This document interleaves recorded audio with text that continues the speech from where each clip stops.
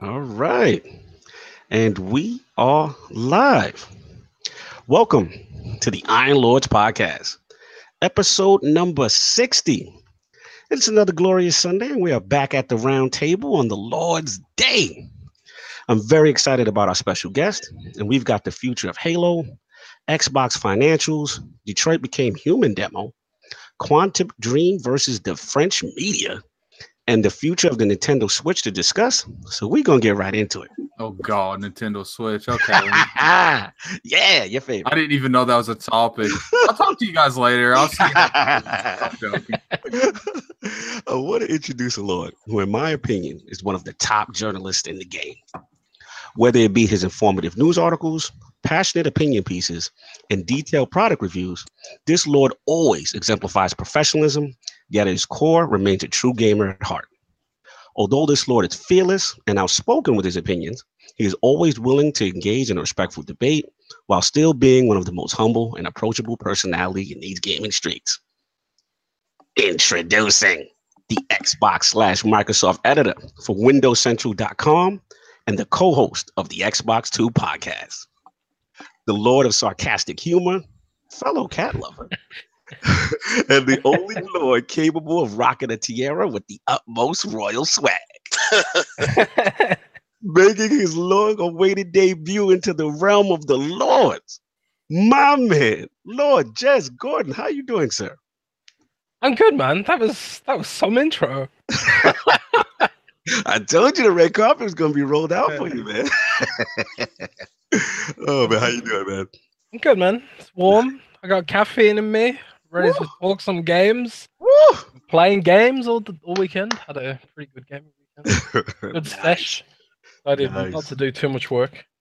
Good, man. But I've been editing a lot of State of Decay 2 footage. Ooh, that's Tease. I know. Ooh, tease. We like that. We like that. Huge fan of Undead and those guys. We got a chance to most of the Lords got a chance to touch it at PAX East, and man, we were impressed. So that we can't wait to see what you got cooking up with that. And yeah, huge fan of what you do. So it's only right that we show the proper respect at the round table. So let's get into the four horsemen of gaming. My co-host with the co-most, my brother from another mother, the difficult game conqueror, and the howl of the young wolf. My man, Lord Addict, how are you doing, sir? I'm doing pretty good. I guess we're going to talk about this Switch stuff, but we'll get into that later. It's glad to be here, and it's glad to have someone as royal as Lord Jez here with us. So let's get this going. Absolutely, man. We got Jez in the building. It's going to be some fun. And of course, we have our most technical gaming Lord, the solo gamer who lives for the single player selfish experience, and also the Sostradamus, Mr. Offline Profile Illuminati himself, my man, Lord Sovereign. How you doing, sir? Doing fantastic, man. Doing great. Recovering from Infinity War. Had to like soak all of that in, take it in a little bit at a time. Oh yeah. A lot of people are in the recovery mode. Oh man. Yeah, definitely. So that's it. That's pretty much it since yesterday. No doubt. And of course, the Incredible Hulk of this, aka the Excess Gamer. Ooh. The Lord of Combat Sports, who is a man of his convictions, demands nothing less than the premium experience. It is the Get Money Gamer. Ooh. Beloved Lord King, how you doing, sir? We are doing incredible, like the Hulk. You see this? Do you understand what this is? Stormbreakers, guys. This is exactly what Stormbreaker looks like. Oh my! You know what? I've never known what I've always wondered what I'd like to hit you with, and now you've answered that. Yeah, as long as you see it, and I weld it, I'm gonna bust your forehead with it. Anyway, some people dream, but people never come true. Listen, I get close enough to you, I'm gonna sting you with it. You're gonna sting me with this. Listen. All right, so we had some combat sports last night, and I'm gonna get to it real quick. It's gonna be that's right. Addict, slide out, fall asleep.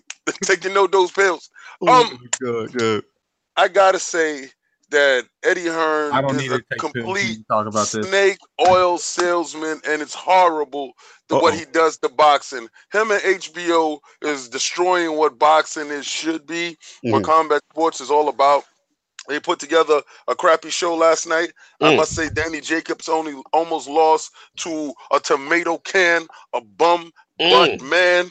And it was funny. It was good. I wish he would have lost yesterday because you're putting crap together. I'm not going to get into it, really, be honest with you. To tell you the truth, combat sports put me to sleep last night. But you know what kept me awake? Infinity War! Oh! Make sure you go see this. I don't care what you're doing. Take the babies during the week. If you got kids, you got to watch them. Take your kids with you. It's good. It's good, too. The family is a fun family film. Or sneak and go see it alone. But I'm gonna tell you to make sure that you see this. If you're a Marvel head or if you just love action-packed good movies, go see it. Yes, I gotta see it multiple times. I'm not gonna give any spoilers. I'm gonna give you 1 week to see it, and I'm going in very hard next week. But no combat sports today. Jez is in the building. We're about to do this whole shebang. I got Stormbreaker. And I got Millionaire in the back, but he's broken because Hella tore him up. So I'm going to keep Stormbreaker right now because that's the thing that's smoking right now. Oh, my God. Real quick, thank you, Lord King, for our combat sports recap. Look, I'm going to ask you, I know there was just one MMA fight there. So did you see it? No, you know what? It was a battle of the old men, and I did not see it. No, and I don't know the result. So you know what it is? Eddie I'll give Hearn it to you probably real put quick it because together. we don't want to put Lord Jez to sleep. But Eddie Hearn probably did it. Yo, and you know what's funny? He's laughing because he knows Eddie Hearn. I know he do because Eddie Hearn is over there across the pond, and he knows he's no good. He knows he's no good. Yeah, man. It was pretty much a battle of the old men, and we had the last emperor, Fedor Emelianenko. And he was fighting one of the veterans of UFC, Frank Mir. So it was a 1-round bombastic slugfest. And surprisingly, the old man, the last emperor, KO'd Frank Mir, put him to sleep in the fetal position. Wow. Took a nap. Yeah, it was bad. I mean, he rocked Fedor. I mean, actually, Frank rocked Fedor first.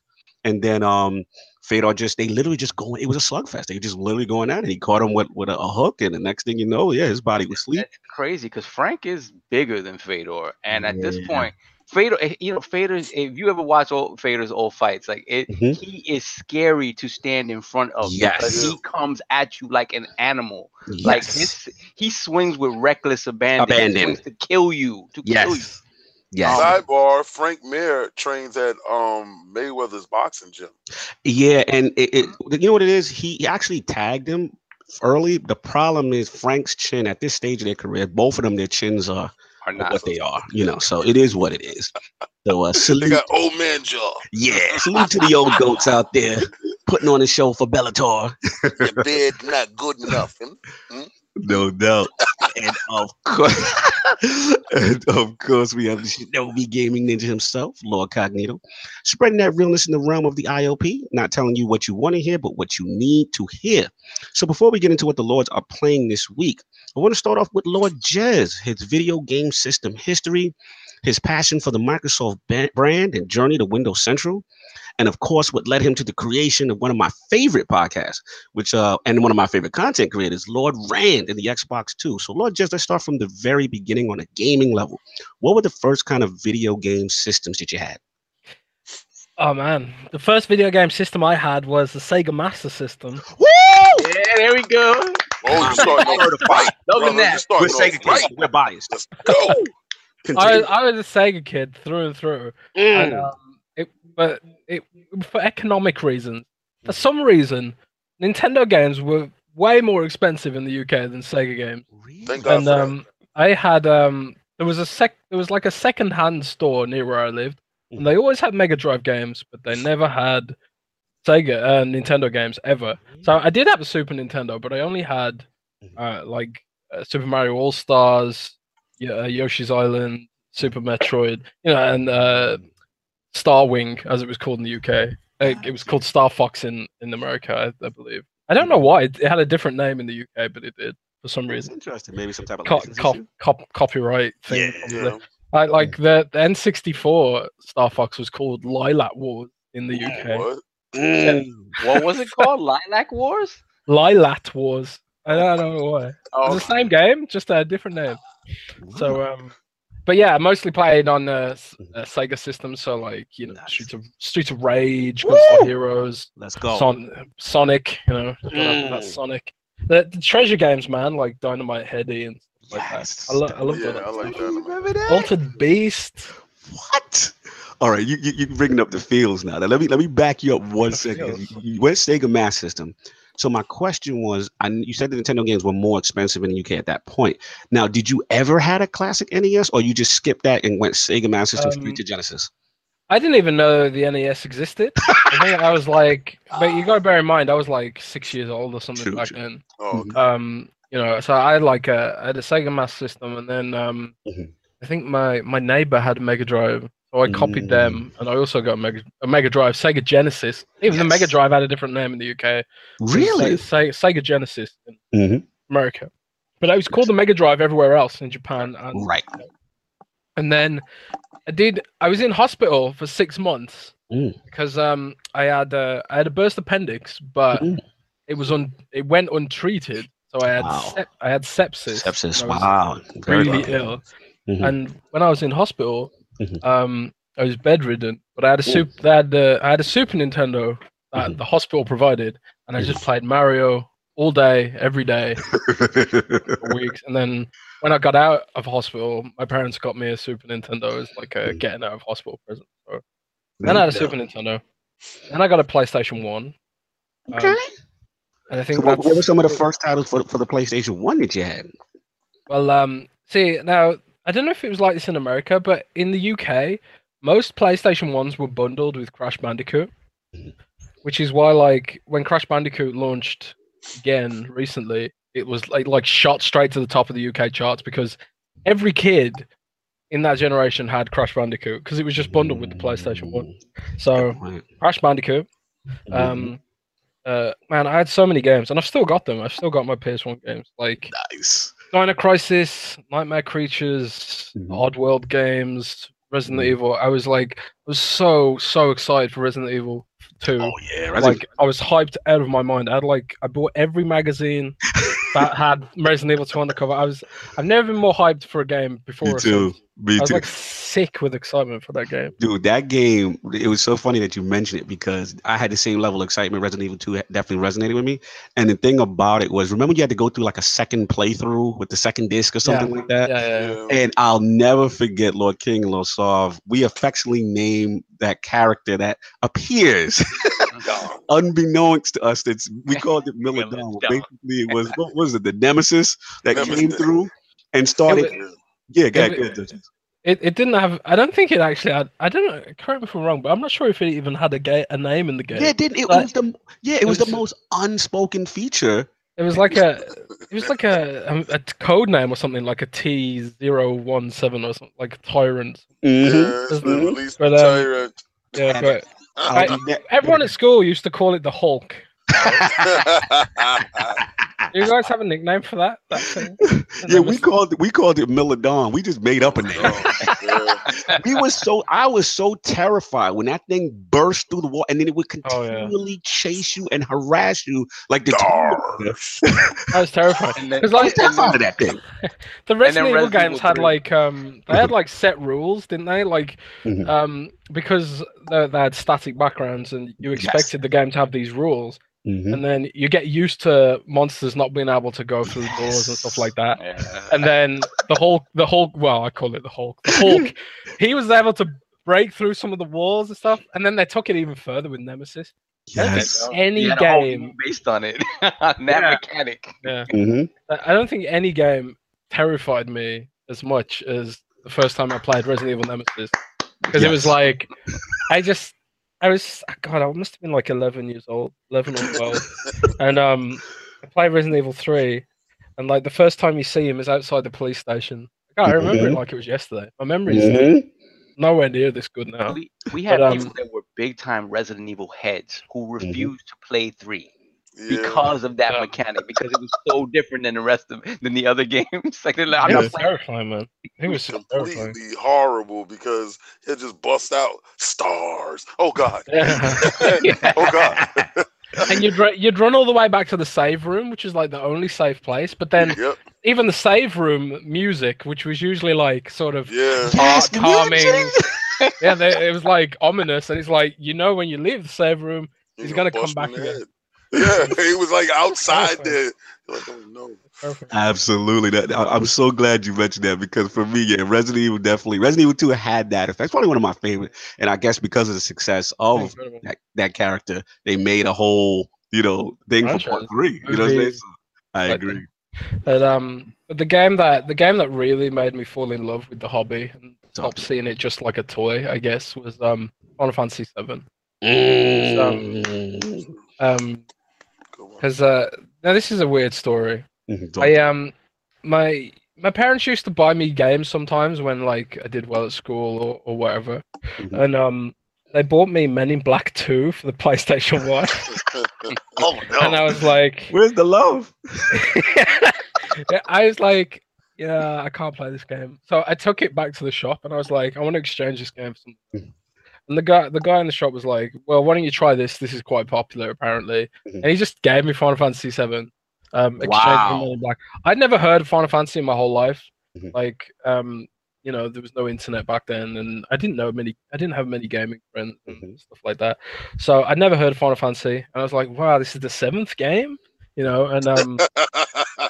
and I was like, whoa, it's on 3 discs. It's like, what is this? This game must be huge.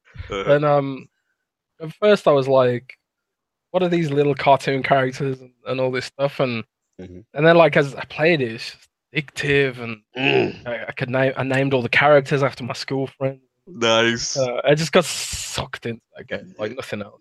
Great game. That's a big one for Addict, man. But Final Fantasy VII is on your list too, right, Addict? Yeah, 7. Actually, 7's really good. Oh, you woke up? But I feel like I woke up. Get out of here. You act like if I don't talk like literally the entire 2-hour podcast, I've been asleep for at least 30 minutes. The fact of the matter is, Once you stop making fun of me and go back on Amazon where you want to be. So, okay, like, get off of my back. Continue, Lord Addict. When it comes to Final Fantasy VII, I feel like 7 helped, brought the whole franchise on it. But I don't know why, but 10 has more of a remnants on me than 7 does. Now, everyone's got a different favorite. That's a good point. No, my 7's like 9. I think my favorite one is still 7, just because of the impact it had. I'd never played anything like that before. My least favorite one is 8. Like, I think Lord Jez has a point because 7. It's great as the others was, and I was kind of new. I want to say I was new to RPGs, but I think 7. I don't want to say it casualized RPGs, but it opened up an audience that never experienced it before, being that it was on PlayStation, and the fact, let's keep it real, graphically at its time, 7 was amazing, and I'll never forget what. At least for me, Lord Jez, what really did it for me is the summons. Remember the summons, Lord Jez? Oh yeah. Just the fact that like every 5 minutes. Oh man, I remember having the Leviathan. You had the little materials. Remember you had the little material, you put it in, and it was just like wow, it was just cinematic event. You know what I mean? And I'm just like, yo, I've never seen Knights of the Round. Do you remember Knights of the Round? That's the most ridiculous summon ever. I think that's one of the hardest things I've ever done in gaming in general because it's not hard; it's just tedious. It's like, oh my gosh, like come on, like. Absolutely. I've beat that game like at least 10 times. I've only had Knights of the Realm once. Wow. Because I got it one time and I was like, that's good enough for me. I never need to get it again. But see, I'm playing it on the PS4 and there's actually a trophy for it. So I'm sitting there dead-eyeing the trophy and I'm like, dude, is it really worth it? Yeah, shout out to Disney chat. A lot of people missed the material system. Man, yeah, 7 was iconic, man. So you went from PlayStation, you had all that great stuff. Now, when did your Xbox and Microsoft situation start? I was quite lucky because I got lots of siblings. I was the oldest, and like as I got older, they got into gaming. So like I didn't have to buy Nintendo consoles because my brother got really into Nintendo and he bought the N64 or the Pikachu edition with the red rosy cheeks. I don't see it's the lamest console, but also the most awesome console ever. We had the N64, and then he bought the GameCube, and Resident Evil remake on that. So I got to play that as well. But like they weren't my consoles; they're my brother's consoles. Whereas I sort of went the other way, and PlayStation 2 and stuff like that. And then I bought the original Xbox with because at the time the UK government were paying kids to stay in school. Really? So, yeah, we need that arrangement here. What's that about? They got rid of it now. But, seriously, at the time, up not like stuff that's relevant to everyone. Like, well, it was you could argue it was a bit of a waste of money because like they were paying kids from poorer backgrounds about $40 a week to stay in school, right? Wow. And so I was getting like $40 a week just for turning up to school. Used to go into school, get my check mark, and then climb under the fence and go back home. And, shout out to Lord Jez, collecting that. Lord Jez was a scam. Everyone did that. It was like nobody. I would have did it too, Jez. Yeah. I would have got 2 checks. Nobody I knew was spending that money on educational stuff. They were spending it on like we used to just go to a supermarket and buy a remote control car and drive it around the playground and then just leave it there. Everyone was just wasting their money. Childhood. Luxury, excess at its finest. Yeah. All these poor kids had money and they didn't know what to do with it. Buying ridiculous, huge birthday cakes and wedding cakes and just leaving them there. Diabetes at this period of time has skyrocketed. But I saved my money and I bought the original Xbox on a whim just because I wanted. Because me and my brother had this thing like we need to own every console somehow. Amongst you sound like Lord King. Yeah, and so I bought the original Xbox, but I didn't have that many games for it again. I just used to buy all the multiplats on the PS2, so like I only really had Halo on the Xbox, and like I bought all the multiplats on the PS2, and I missed a lot of those classic original Xbox games that were Xbox exclusive. I missed a lot of them. Like Halo? No, Halo was the only one I did have. Oh, okay. Like I felt like there was no marketing for any of the other games, so I just wasn't really aware of them. But then when it came to the PS3, Xbox 360 generation, Sony just priced me out of the market with the PS3. It was just like $600. Oh, how much pounds was it? Was it equivalent? Like I can't remember, but it was just too much. I was just like, no, I'll just get a 360 because it was significantly cheaper and and at the time it was like the PS3 came with Blu-ray, it came with Wi-Fi built in, and it was like I don't need either of those. There's very few.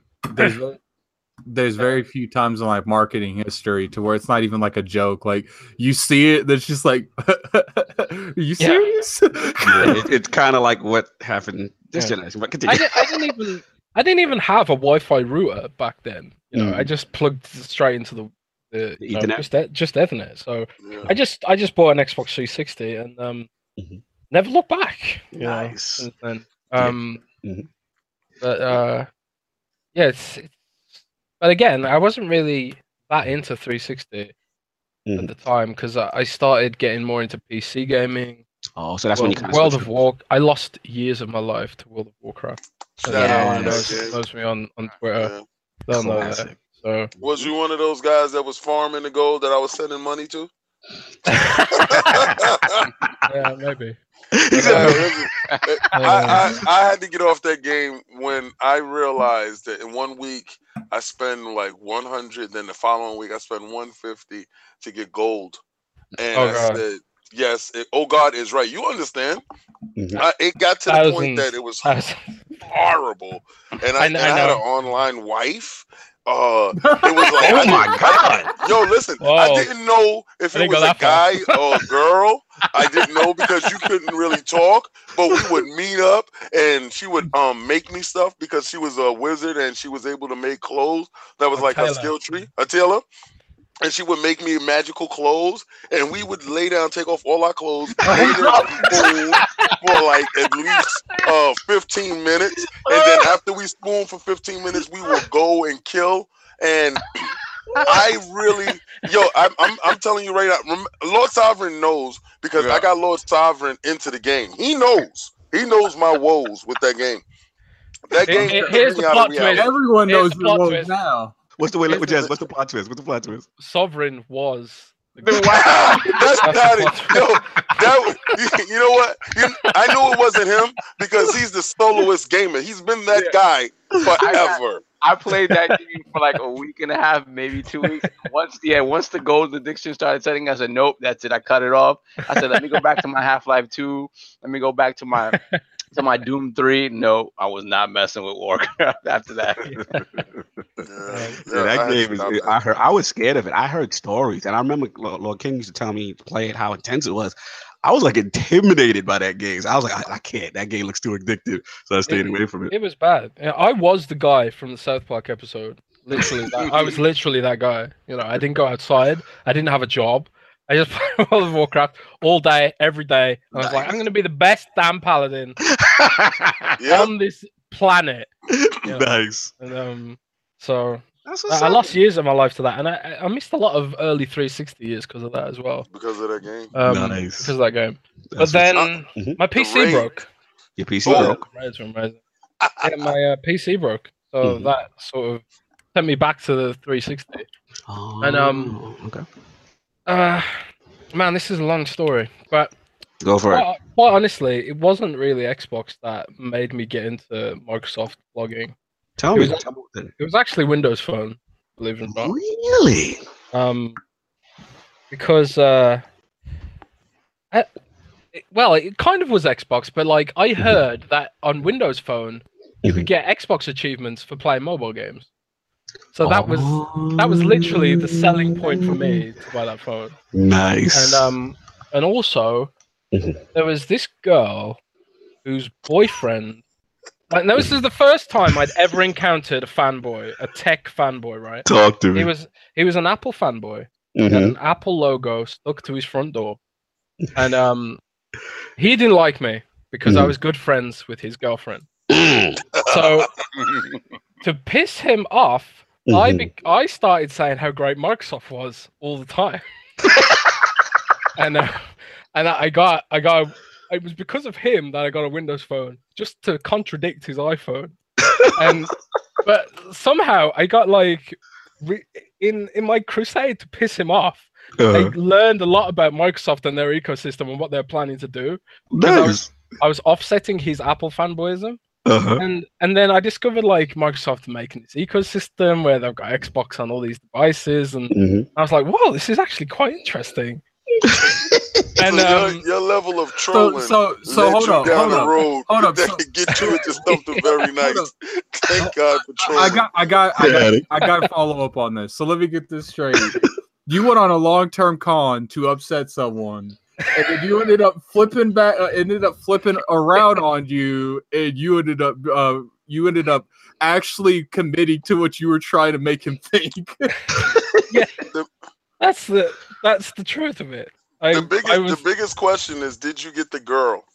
Was it success? Was the mission successful, Lord Judge? Well, I wasn't gunning for the girl. So you were just trolling, just to troll. You were just out here. It was like, you know, in anime, like where they say the childhood friend never wins. Yeah, she was a childhood friend, you know. I met my current girlfriend around the same time, so it worked out. What's up? So but you know, she probably basically, said, "What's that?"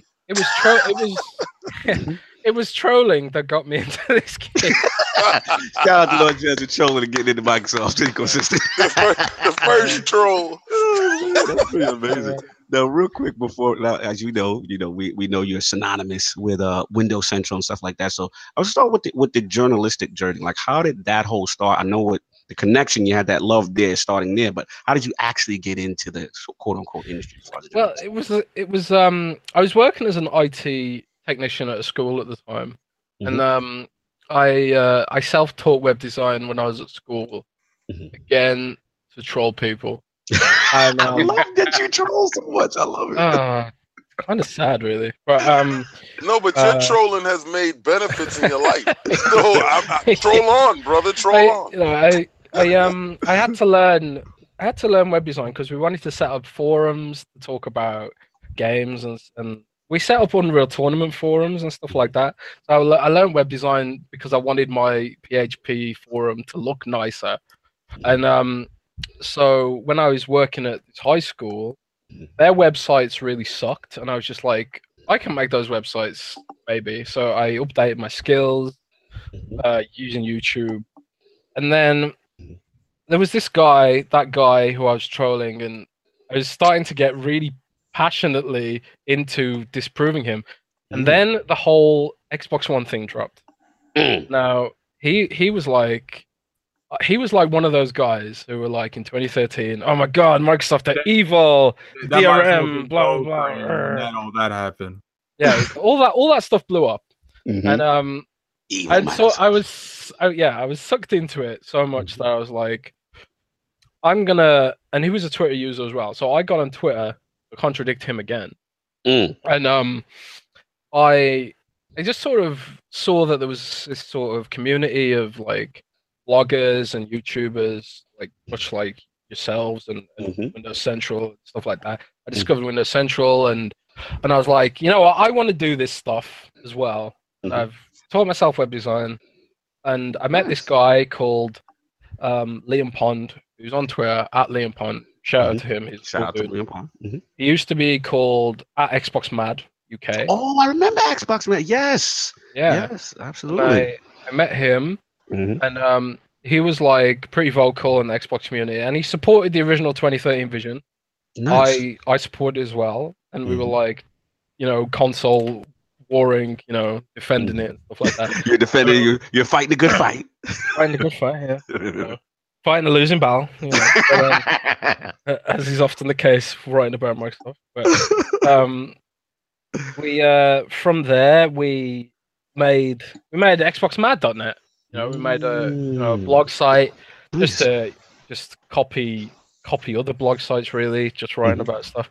But somehow I discovered that I was pretty good at it, and we were the only website at the time writing about Windows Phone from an Xbox perspective. So the Nokia PR team got in touch with me. Nice. They were like, we wanna elevate you, so we want to invite you to Barcelona to see the next Windows Phone get revealed in Barcelona. And I was like, oh my god, that's amazing. So I went to Barcelona. Nice. On Microsoft's dime. Holla. And, Microsoft dime. And I covered the launch of the Lumia 640, this, terrible slow phone. But it was amazing because I did my first interview with Nokia VP of marketing and stuff like that, and I posted the interview on Xbox Mad, and I talked about like could we see Xbox evolve on phones and stuff like that. Blah, blah, blah. Gotcha.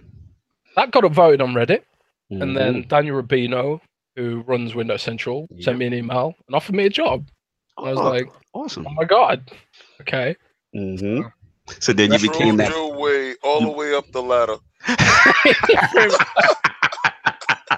Ladies and gentlemen, that's how you do it, baby. No, but that's awesome. I ordered an $80 whiskey on Microsoft's credit card in Barcelona. Did you have your feet up at that point? Did you know you made it? Did you feel like you made it? I was like, this is never going to happen again. So I'm going to make the most of it. And I asked the barman, give me the most expensive whiskey you got because it's on their tab. Oh, that was very premium. That was very premium. Shout out to Lord Jensen for ordering that most expensive. I feel guilty now, but don't worry. You're going to get a bill in the mail today. Somebody someplace is sitting there saying, there it goes. I was like, it was just surreal. It's still surreal. I've been here for 3 years now. No doubt. That's awesome. That's actually a very cool story. So I wanted to next transition forward with the into the podcast game, because obviously you are part of one of my favorite podcasts with Lord Rand and the Xbox 2. How did that get started? Well, I had my own podcast with Matt Brown at Windows Central, but because workloads are quite crazy at Windows Central, some days I'd have to postpone wouldn't match with him postponing. So there'd be times when like we wouldn't podcast for like several weeks because neither of us had the flexibility. But Rand does have the flexibility. So like if I need to delay because of work, he's able to do it on Thursday or Friday, which is really great. Very cool. So and Rand's a great guy. Like, yeah, Rand's awesome. I think we have pretty good chemistry. We don't always agree on everything, but you know that's what makes podcasting interesting, I guess. Absolutely. And honestly, I can't even remember how the podcast came about. I can't even remember. Okay, can't even remember the first one. Okay. We did our 51st episode. Yeah, you guys are in the 50s now. Like I remember like kind of the early things. I'm like, oh, that's an interesting pairing. And then I kind of listen to you guys, and then like you said, like the chemistry you guys have. But what you said, which I like about it, and which I actually love about our podcast, is that we all don't agree. There's gonna be times where we're Nobody like, no. agrees with Addict. King and Addict definitely are polarizing at times. You know what I'm saying? Probably Saul was the closest to me, but even sometimes we go at it sometimes as far as this. I resent that. Woke up, huh? You know what I'm saying? And I love the fact that you guys still get along, but at the same time have different viewpoints on stuff. And I actually love how passionate you get with certain things in reference to the fanboys and the console wars. I get myself into trouble so much. Yes, sir. That's how I found out about you, sir. I was sitting there and my timeline was going retarded, and I said, "What the hell is going on?" I said, who is Jez? And why is everybody going at Jez? And then I actually saw the genesis of it. We was at PAX when you blew up to me. This recent PAX had just happened, and we're walking through, and we was with another Jez, and I'm texting somebody because they tweeting me, they DM me. It got so horrible that they got off of regular Twitter and started DMing me. So I'm like, I'm with Jez right now. He said, "Not that Jez, you idiot. This Jez." So I said, "What Jez is this?" And I looked at your profile, and then I started going through the timeline with the tweets. And then I'm like, I'm on Jez's side. Right? I said, "What the hell? No way. What he said was right." I said that. So, needless to say, you blowing up last couple of weeks. Jez has been hot out here. Dig into that history, and you were popping. I mean, you were trending something crazy like 2 or 3 weeks ago. Absolutely, man. Absolutely. I have this tendency to tweet first and think later, which makes me in trouble so much. Yeah, I'm glad you did, because I had like 70 mentions. You definitely set the internet ablaze, the social space ablaze. We actually, our last poll question, we'll get into the polls in a little bit. It's fine though. Sometimes Twitter needs a little fire. Yeah, you know what I'm saying? And, obviously the whole situation, we had a poll question about media bias and things of that nature. So we'll get into that. But what I was going to say real quick before we move on with your history, as far as I know you're a fan of the Long Dark franchise like myself. Oh yeah, I love that game. Love that game. Absolutely love that game. So and then shout out to Raphael, I believe. He's really cool. One of the devs on the game. I remember meeting him when it was initially in a game preview. But I wanted to get to your top 5 video games of all time. It could be, you could just go the games itself or the franchise. Whenever people ask me these questions, I always respond with the first thing that come to mind, because if you overthink it, then it's kind of wrong. The first thing that came to mind straight away was Final Fantasy VII, because of what I owe it in terms of getting me into gaming, I guess. I've got to say World of Warcraft, even though it's World of Warcraft is weird because most of my memories of that game are just sort of anger. I played it so much that no other game. I have I added up all the playtime of all my characters, and I think it came out to over a year playtime. So I think like no other game in history is going to achieve that. Exactly. So you already see the impact. That's the impact that it had on you. Absolutely, had a huge impact. Like I've still got like my best friend in real life that I've got right now. I met him in World of Warcraft. Wow, that's what's up. He moved to he was from Northern Ireland, and he moved to the UK for work, and then he ended up moving to a city near to me for work. Wow, so we went from being World of Warcraft friends to being real life friends. Yo, dude, straight up. I mean, we've had this discussion before when we did the GameStruck 4 last ILP, and Halo had that effect for us. And I know for me personally, I know a lot of people hate it, but Destiny had that effect for me. I mean, one of my podcast mates that I do a Destiny podcast with, Ivantes, I met him at like a Destiny con because we are so crazy for this stupid game when it first came. It's flawed as it was. That's how I met monkeys. Yeah, that's how I met hot monkeys. Absolutely. Shout out to Frodo. There's so many friends. So I'm glad that you mentioned World of Warcraft because in that space, because it just chose to show you the impact of the game and how real friendships can be formed because of it. Yeah. Three more. Yeah, 3 more. Let's go. Pretty hard, like I can't help but say I think Monster Hunter World is slowly slipping into that top 5 now. Wow. Because I've got 160 hours played on that now, and it's like I don't think I've played a game this gen as much as Monster Hunter World now. It's so great, it's so deep. They keep adding new content to it. They recently added Kulve Taroth, which is like this giant golden dragon. And it's not just like they added a monster and just dumped it into the world. They did a whole new system for this boss fight where you fight it through like this huge cave, like a siege. You got cannons and all this stuff, and the loot mechanics are different. It almost reminds me of like when they first added Ragnaros to World of Warcraft. Yes. Like they had the base game, the base end game, and then they built on that end game. And if Monster Hunter World keeps doing this, I think it's going to be absolutely huge. Absolutely. The content that have been adding has been tremendous. You got 2 more. What you got? God. Come on the spot. I want to say I really want to say BioShock, the original BioShock. Nice. Good choice. I think that was just a stunning shooting game. Absolutely. Plot twist was crazy. And like whenever people ask me favorite games, that's one of the games that pops into my head. Absolutely. One more. Man. I'm gonna have to say again off the top of my head. Off the top. Resident Evil 2, probably. Nice. Again, it was just such a tremendous game at the time. Very impactful. Yeah, another game that just blew my mind. And absolutely. It had an influence on me. I still to this day dream about zombies. Resident Evil 2 zombies, man. To this day. What about the dogs? Did the dogs were they in there too? No. Always just zombies. No doubt, man. Tremendous history. Love hearing about that as far as your games and as far as your journey. So that's real cool. So we're gonna get into this poll and these topics, get this thing popping. So last week poll results are in, and the people have spoken to the question: when neutral gaming media outlets run imagery or articles that may be perceived to poke fun of one platform over another, do you consider this to be media bias against that platform? The winner at 42% in a 4-way ILP poll, pretty much cruising to victory, was the yes. There are some journalists who have bias group.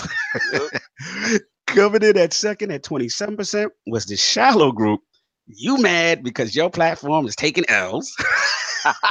The shallows were in the building. They were second place, y'all. Coming in at third place at 18% was the definitely media bias across the board group. And coming in at last place at 13% was the no media bias exists group.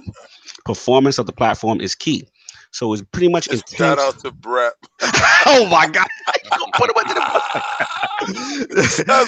That's Brett's idea. No, everybody is cool. They're not doing that, man. No. Stop it. There was an intense vote, over 200 voters. Lord Jazz, I heard you. I'll hold you personally responsible for this. So I need your take on the storm created by your tweet. See, again, this is another situation where I tweeted before I really thought about it. First of all, I didn't want to put Ryan McCaffrey in that position because he's a genuinely great guy. Love Ryan McCaffrey. And he didn't deserve all the shit he got for that. So I felt really bad. But like when I tweeted that, I was like, I wasn't thinking, oh my god, screw those journalists. I was thinking, oh my god, that social media team are stupid. And I tweeted that the social media team was stupid. Someone from IGN was tweeting me saying, you can't call them stupid. And I was like, well, I saw that. I saw that. And I stand by that. I think what they tweeted was stupid. Now, I'm not against jokes. I've made plenty of shots at PS4 myself, but the difference is I don't have a platform of 50 million people. And also like I think when a platform of that size takes that kind of shot, it gives ammunition to the most toxic elements of gaming. Thank you. So that's why it annoyed me. Gotcha. I think if it was the other way around, if it was PlayStation, like if they put Nintendo in that picture as well, it would have annoyed me just as much. You know, it's kind of like, you know, and it just felt like really poor timing. It was like, Microsoft's taking all this flack. You know, the people at Microsoft are real people. They've got real feelings. They see all these tweets and stuff like that. And I am close to it because, you know, I got friends at Microsoft, you know, and I know lots of people at Microsoft, and I feel close to it. And I felt like if I was pouring my life and soul into trying to make Xbox a good platform, and then the biggest platform for gaming on the planet was openly mocking what I was trying to achieve, I would feel really bad. So I felt bad on behalf of them. I got you.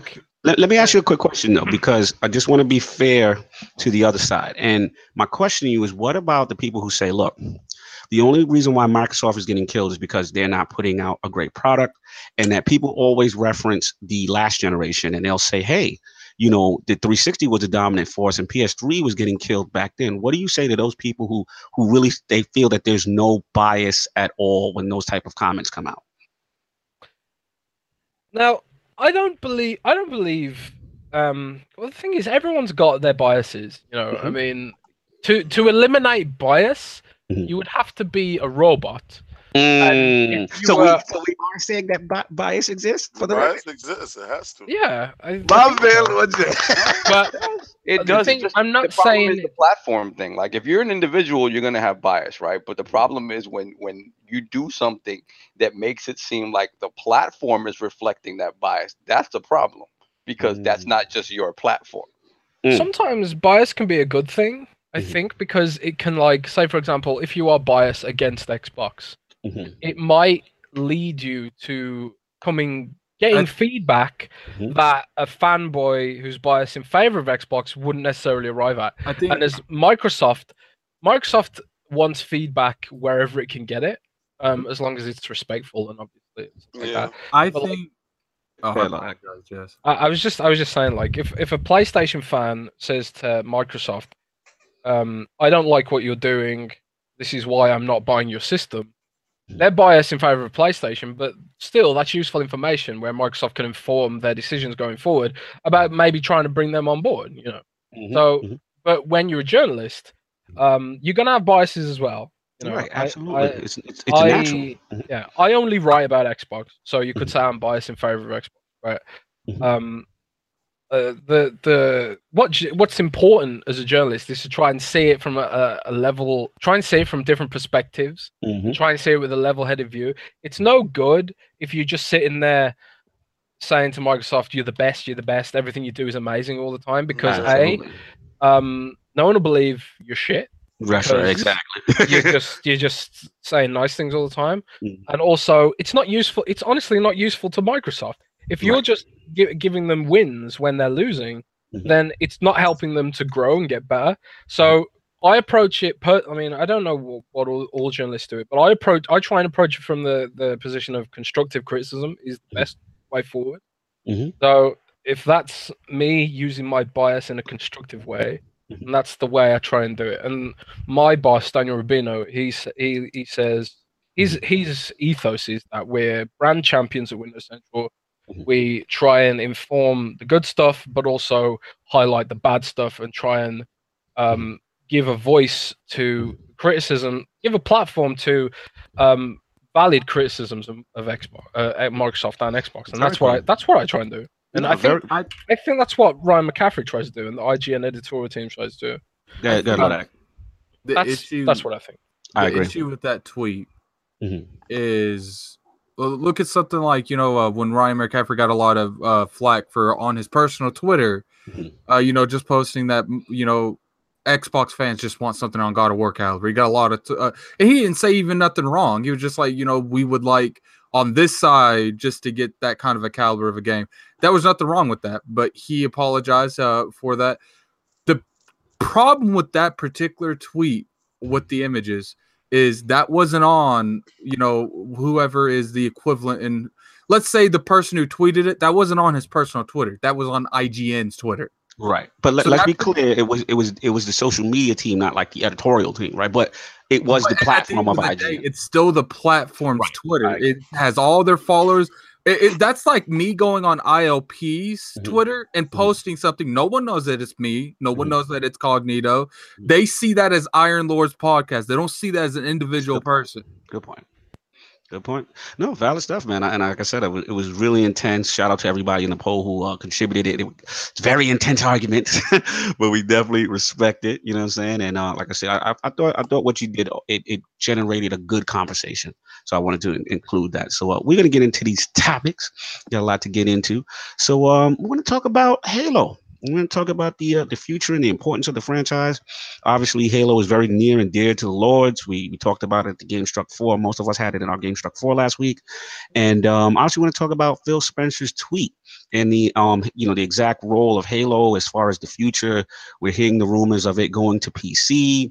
Also, that whole I can't pronounce it, El Dorado mod that caused a little bit of a controversy. So let's start with Lord Jez again. As far as the future of Halo, where do you see it going? Also, the controversy in reference to Halo apparently going to PC. What are your feelings on this, Lord Jez? Now, I know people are really passionate about this topic because people see Halo as being part of the Xbox brand, the identity, and there's a lot of sentiment about Halo and what it means to be an Xbox gamer is often wrapped up in Halo. Full disclaimer. I'm not a big Halo fan. Sorry. How dare you, Lord? There's not enough blood in the game. I grew up on Unreal Tournament and Doom. There's not enough gore in Halo. Why can't I rip the Promethean's arms off? I'm a cyborg super soldier. Why can't I do these things? Thinking about that, bringing that up, Jazz. Do you think if they made a straight up crazy Halo, like the next Halo was, they weren't playing around? It's like, look, this is not for little kids. And it just showed like it had like executions of ripping off like Elite's hands and stuff. Do you think that would improve the overall brand and make more people interested? I don't know, to be honest. I mean, the common sense is that 18 mature rating is bad because it means less people buy your game because little kids can't buy your game. So that's often the case. But I think just throwing off topic slightly, but the flood served that purpose, right? Because you could smash the flood a bit and it felt more impactful than fighting Prometheans, who just sort of explode in this flame flash. I hate it. I hope they just remove it. But this whole thing about Halo on PC, I think people just need to accept that it's going to happen. Right. Now I want to shout out the chat real quick after interruption. I want to shout out the chat. We got Cal from the tech leader in Last Sun Network, and we have the original NLG. People are saying that, hey, Halo's been on PC already with 1 and 2, so this shouldn't be anything new. So continue, Lord Jez, in reference to your feelings on that, the whole PC bit specifically of it probably coming. Yeah, exactly. I mean, first of all, Halo has been on PC before, there's a vocal minority, and it honestly is a minority. When you look at the wider Xbox Live stats, there are 59 million Xbox Live users. However way you want to take that, there are tens of millions of Xbox Live users. I'd say only maybe like 10% or less of those are on Twitter. Maybe less than 5% are on Twitter. Less than 5% know about this El Dorito mod. Most Xbox gamers are out there playing games. They don't care about any stuff. That's just a fact. And like, if that offends anyone, those are the facts. Sorry. I hear you. That's valid. Continue. So when Microsoft is looking at this issue, they've seen a passionate community of modders bring Halo back to PC. They've seen a passionate amount of people play that mod and love it, streaming that mod. That's free money. They would be ignoring. It's a dumb business decision to not bring it to PC. There is no downside to bringing it to PC. Like, the only downside is a few fanboys' emotion. So what isn't a big deal. So what you're saying, Lord Jazz, is that because the counter argument to this is that people say, hey, you're devaluing the console. There's no reason for me to buy an Xbox now. I'll just get a PC. What do you say to that contingent? Microsoft would say, we don't care. It's part of the ecosystem. The Xbox is x86. It is virtually a PC. It runs on Windows. It's x86 architecture. The Master Chief Collection is being rebuilt for UWP. Halo 5 is already UWP. That code presumably would run across onto PC fairly quickly with a few tweaks. We've already got Halo 5 Forge on PC, right? Which shows it can run. There's no such thing as a distinction between Xbox and PC. Windows 10 is just the one ecosystem. Continue. I'm sorry. Microsoft doesn't make any money selling consoles. They make money selling games. Repeat it again. They don't make any money selling consoles. They would love it if they could get people subscribing to Xbox Live on PC, but that's never going to happen because that's just PC has always been an open platform. So Microsoft will be more than happy for people to get a PC and buy Halo on PC. That's where Microsoft wants to be, and that's where they're going to be. No, I totally get the UWP aspect. In your opinion, because I kind of think that it's a lot of this is prep for actually the Master Chief Collection to come on PC probably first, right? Based on, like I said, the UWP aspect, and based on the fact that, full disclosure, I'm in the program for them to get that thing going. So that's my guess. Do you think that this announcement kind of sets that up for a Master Chief Collection to kind of come out again and be redone? They are heavily hinting at it, aren't they? I mean, Phil quoted that specific line which said, "We look forward to the future of classic Halo on PC." Yes. That is basically them saying, "Calm down. We're not ready to announce it just yet, but yes, probably Master Chief Collection coming to PC." And it's going to mean so much free cash for Xbox. And like, if you're an Xbox fan, you should be celebrating that because it means the business is healthier. It means Microsoft can reinvest that money into the console, bring you those games like God of War that everyone's really upset about. They can only do that if they get money. And Master Chief Collection on PC is a huge wad of free cash. So I don't know why anyone would be against that. No, hey, let's get a... No, I hear where you're coming from. I definitely hear where you're coming from. I just want to get a Lord King and Lord Sal's feeling on this whole, controversy. The Twitter streets are upset, when Phil made the tweet. So Lord King, let's get you up first. What do you feel about the whole Halo to PC thing?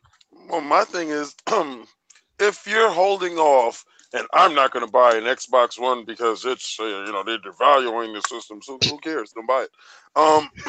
Go buy a PC.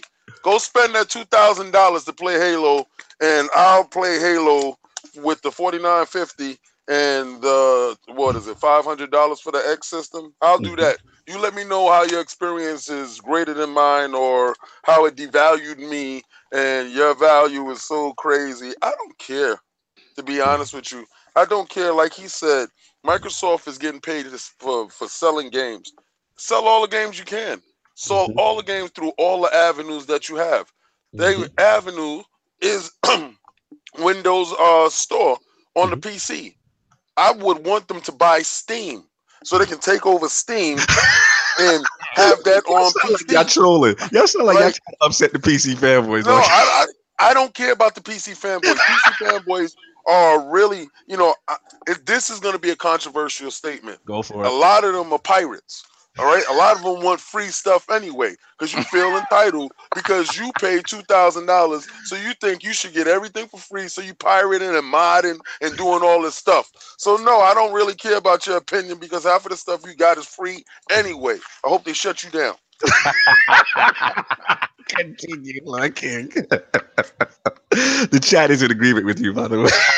Thank you, chat, for riding with the king.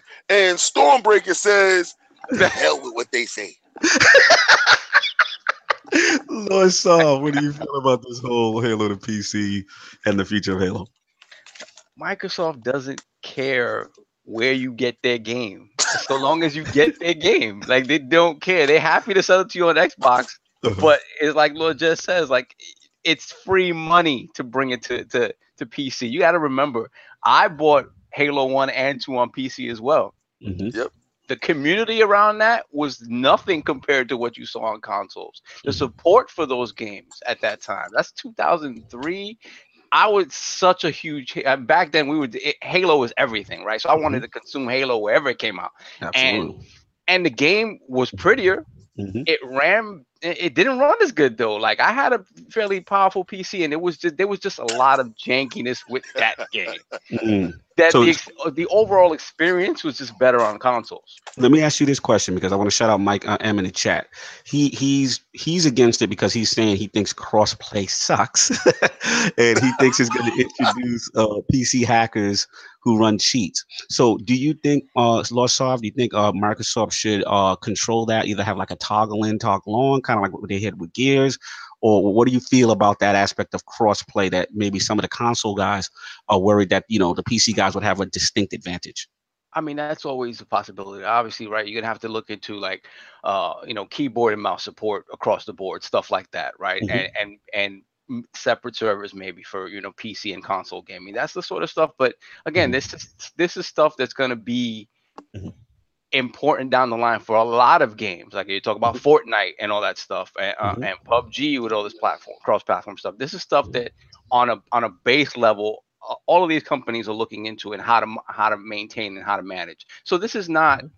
It's going to be an issue, but it's an issue that they're definitely addressing, right? So this is not something that they're blind to. It's going to be addressed, but the fact of the matter is that money supersedes everything. It is a good business decision for the life of Halo, for the for that. You got to remember too, like, okay, part of the reason Halo has been on a downward trend, and I'm hoping 6 changes that, is that the multiplayer, especially for 5, which is amazing, has been isolated to the Xbox. And you don't have that sort of community support. If you had that game on PC as well, right, with that same type of support, same thing for Master Chief Collection. Let's forget about Halo 5, right? Master Chief Collection was the one that was supposed to put everybody in their feels. Like, oh my God, they're giving me all my old games, the entire Halo legacy, with the multiplayer that I loved. And the PC players don't get to engage in that at all. It just doesn't make sense. And I understand, like, on a fundamental level, the multiplayer stuff has been kind of broken, and they're working on that. They're fixing that. Now's the perfect time to give it to everybody. Like, these PC players never played Halo 3 on PC, never played Halo 4, no ODST, no Reach, no nothing.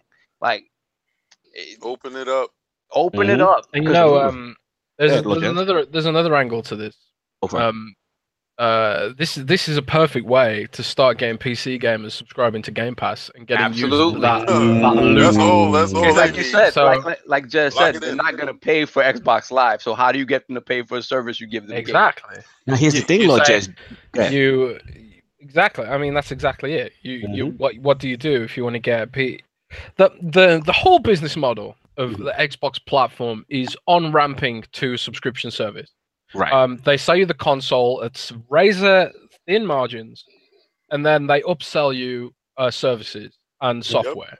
Software and services have much better margins, and that's how they make money. And that's why Xbox has better margins than PlayStation, because Xbox is better at monetizing its platform, and it has lower operating costs because they're industry leaders of cloud. You know, so again, I don't want to upset anyone. Them's just the facts. Sovereign love when you just said that. By the way, let's when you hit said those industry likes, level guys. cloud, you just made Sovereign's face explode. I got 28 likes. I got 53 Yes, people please, watching. Lord. If Great you're content out here. driving, We got Lord Judge's building. Hit that like button, please. If you're driving, I want you to pull over and hit the like button. Be safe and hit the like button. Yeah, pull over. Don't hit the Don't like like while and you're drive. driving. Don't like and drive. Because I'm not paying your ticket. All right, so I want you to pull over, put your blinkers on, look in both ways, and then hit the like button. Then take the blinkers off and back on the road. Let's go.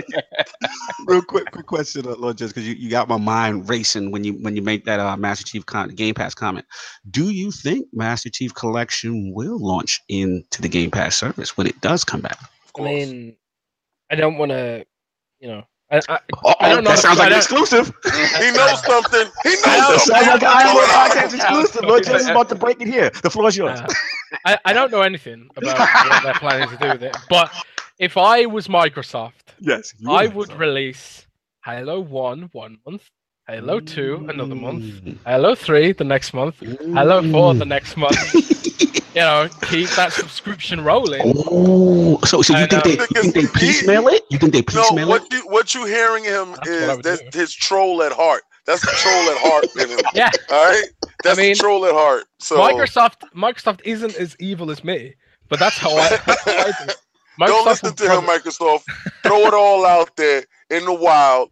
Make them have to click that button and say, "Yeah, I need Game Pass." Because that would be interesting. Go ahead, Cake. I think it would be interesting that if they bring Master Chief Collection out piece by piece. Well, no, that's what I do, but that's I don't horrible. think don't listen to him. Do not listen to him at all. That's horrible. That starts a whole different war. Like then you're just giving them ammunition. You really want that page to light up. That's what you want. He wants to light up. I was talking to someone at Xbox earlier about fishing in Sea of Thieves. Now I was saying to them, you know what? You could add fishing as a Game Pass subscriber only feature. So instead of pay to win, it's subscribe to win. Your monetization. They replied to me, "You are evil." So, let's get Lord Addicted on this because finish, George. I'm sorry, I interrupted you. Finish it, then I'll get Lord Addicted. Oh no, I was just saying like this is the whole name of the game for Microsoft is on-ramping to subscription services. I wouldn't be surprised if Sony came out with something similar to Game Pass soon. EA are doing it on PC with Origin Access. Yes. EA Access has been a massive success on Xbox. Ubisoft are going to get in on this eventually too. There's already like 50 different Android subscription services for games on Android. We actually own one ourselves at Mobile Nation. Nice. Stash. Quick plug there. But low plug, go for it. Yeah, but I haven't used it myself. But I just know that we own. But like this is what everyone's doing. This is what subscription services for games, and this is the only way they can get PC is to make them subscribe. But this is slightly off topic as well. And just to finish off this segment, go for it. I'm not talking way too much, but for people who are upset about Microsoft's first party. And their ability to deliver games and stuff like that. You have to imagine that in a world where Game Pass is Microsoft's new bread and butter, you subscribe to Game Pass and Xbox Live. They need content to drive people to subscribe, like Netflix has original programming. Absolutely. In a perfect world, Microsoft would have something for every single month of the year to keep those subscriptions rolling. That's where Microsoft, I believe, wants to get to. It's going to take time to get there. But I think they will get there. Absolutely. Master Chief is going to be the start of the piece. I think so. I want to get Lord Addicted on this because I know the Halo thing's a little controversial. He was getting some flack back in the day. So I'm curious, like, how's your feeling once this news kind of broke, Lord Addict? Like, where's your head at as far as this whole thing? Lord Sleep? Lord Sleep has returned? Well, we'll get him back later. He said, and Stormbreaker jumps in, and he's gonna take his caption. I feel that Game Pass should have all the games coming straight to them. Look, Addict answer. As long as it's Dark Souls. We'll get Lord Sleep. Lord Sleep will return. Don't worry, he probably stepped away for a second. But no, I do agree with Lord Jazz in reference Lord to Sleep will return. No, he I do did think not. I agree with Lord Jazz in reference. I think this is a good setup. like the end credits of a Marvel Yes, movie. that was the best part right there. You will see Lord Sleep in the next movie. See him next week. No, but on jokes aside, I do think that long term, I mean, this is a good thing. I will say this though, if coming to PC and everything, I have to say this, Lord Jez. I know it's going to a little controversial, going to upset some. They've got to fix the Microsoft Store though. Like that's my only thing. Like if they really want to make this thing viable, man, because I think right now and again, I don't want to disrespect anybody, the teams that's working on it. I don't know but it's just not in a good state. What do you feel about that, Lord, just before we move on, as far as, if it comes and when it comes? I completely agree. I've written multiple articles about how terrible the Windows Store is, and I want to believe that it was due to structural problems at Microsoft. Previously, Phil's boss was Terry Myerson, leader of the Windows and Devices group.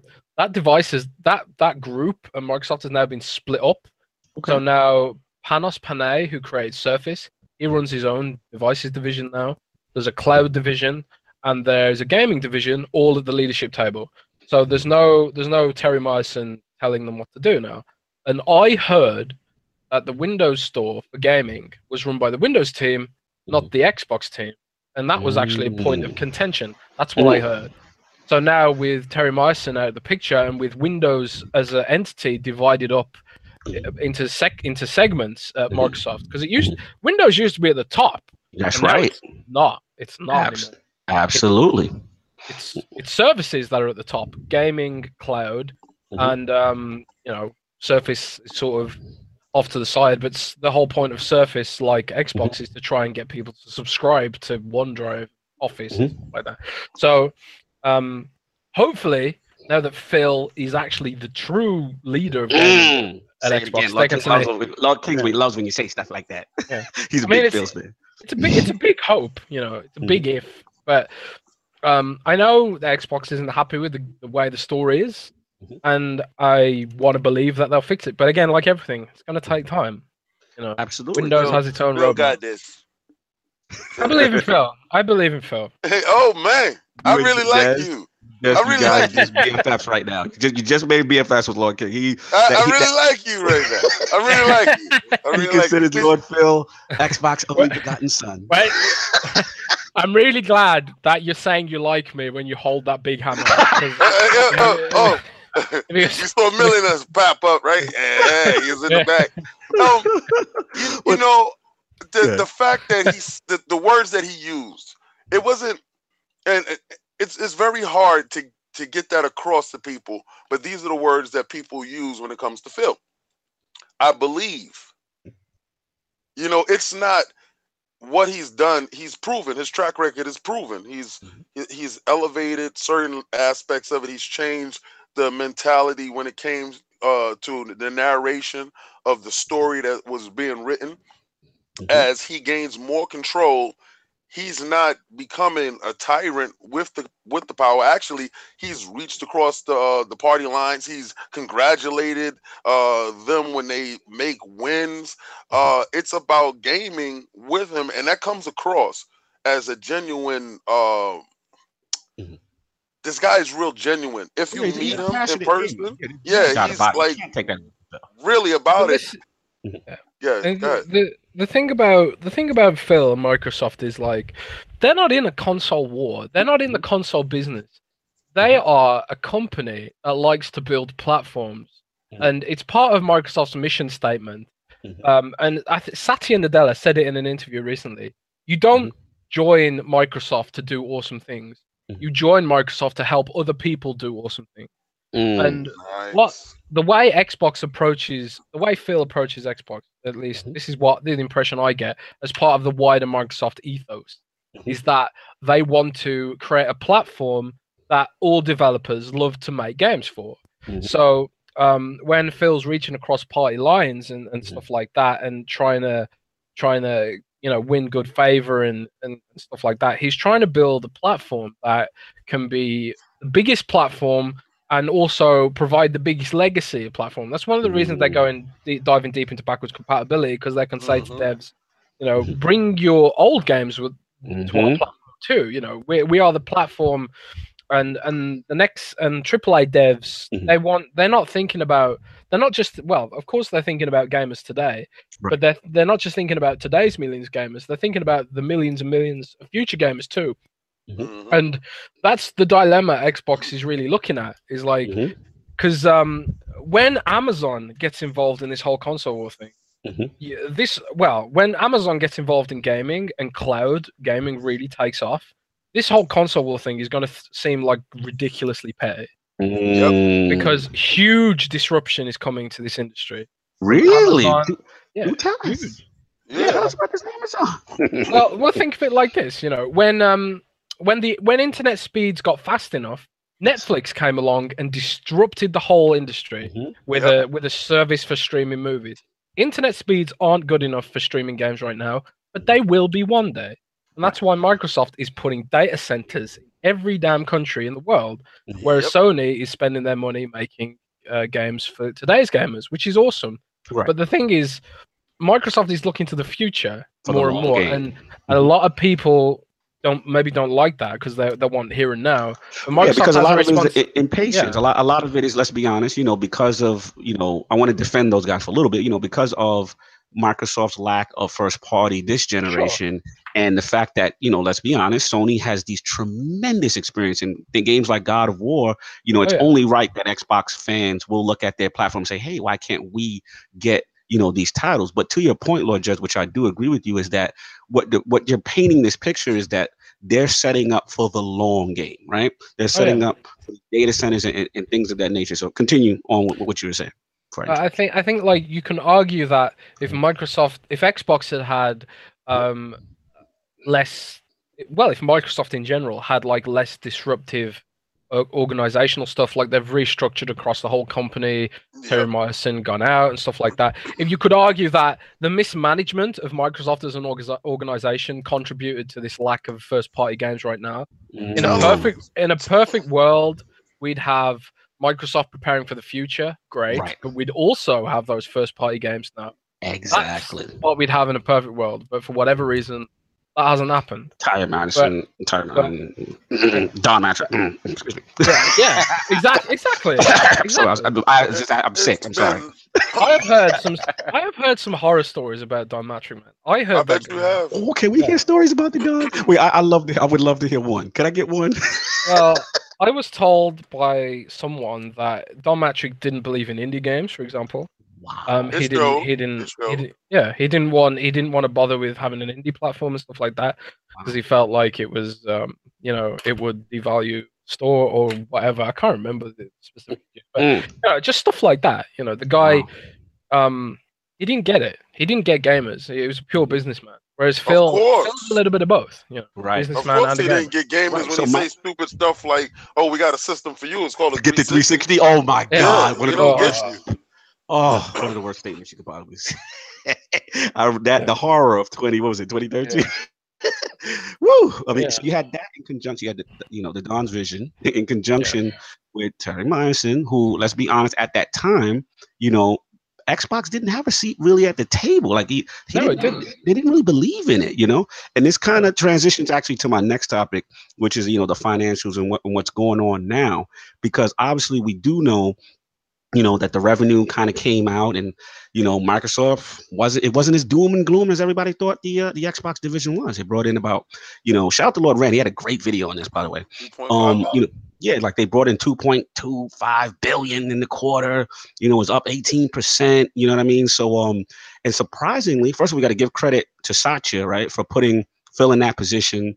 You know, and as far as seeing like the game services and things like that, you know, kind of really thrive, when technically, in gamers' eyes, 2017 may not have been the greatest game year, you know, first party game year for Xbox One, but as far as profit for the division, it showed that, wow, they're really making money. So I guess the question I want to bring to the roundtable and back to the Lords and Jez is that, you know, now that we're hearing these numbers, you know, we're hearing this, you know, Xbox is being profitable. It's not the doom and gloom thing that the fanboys have kind of put out there. Thank you so much. What do you feel? I know, Lord King, you've been fighting that fight for a long time. No. I'm looking at the chat and I'm looking at the donation. And I'd like to say thank you so much. We do appreciate everything. Absolutely. Much appreciated, Lord Spoonman. So now that we've got this information, Lord Jez, like, does this go against the whole notion, the rhetoric, the narrative that it's kind of doom and gloom for Microsoft? And also, how does this translate for investment for the future for those titles that the Xbox One base wants, those first party titles? It's always hard to predict the future, but basically, Microsoft is in a really, really good position to build for the future. And they are looking at the disruption I mentioned.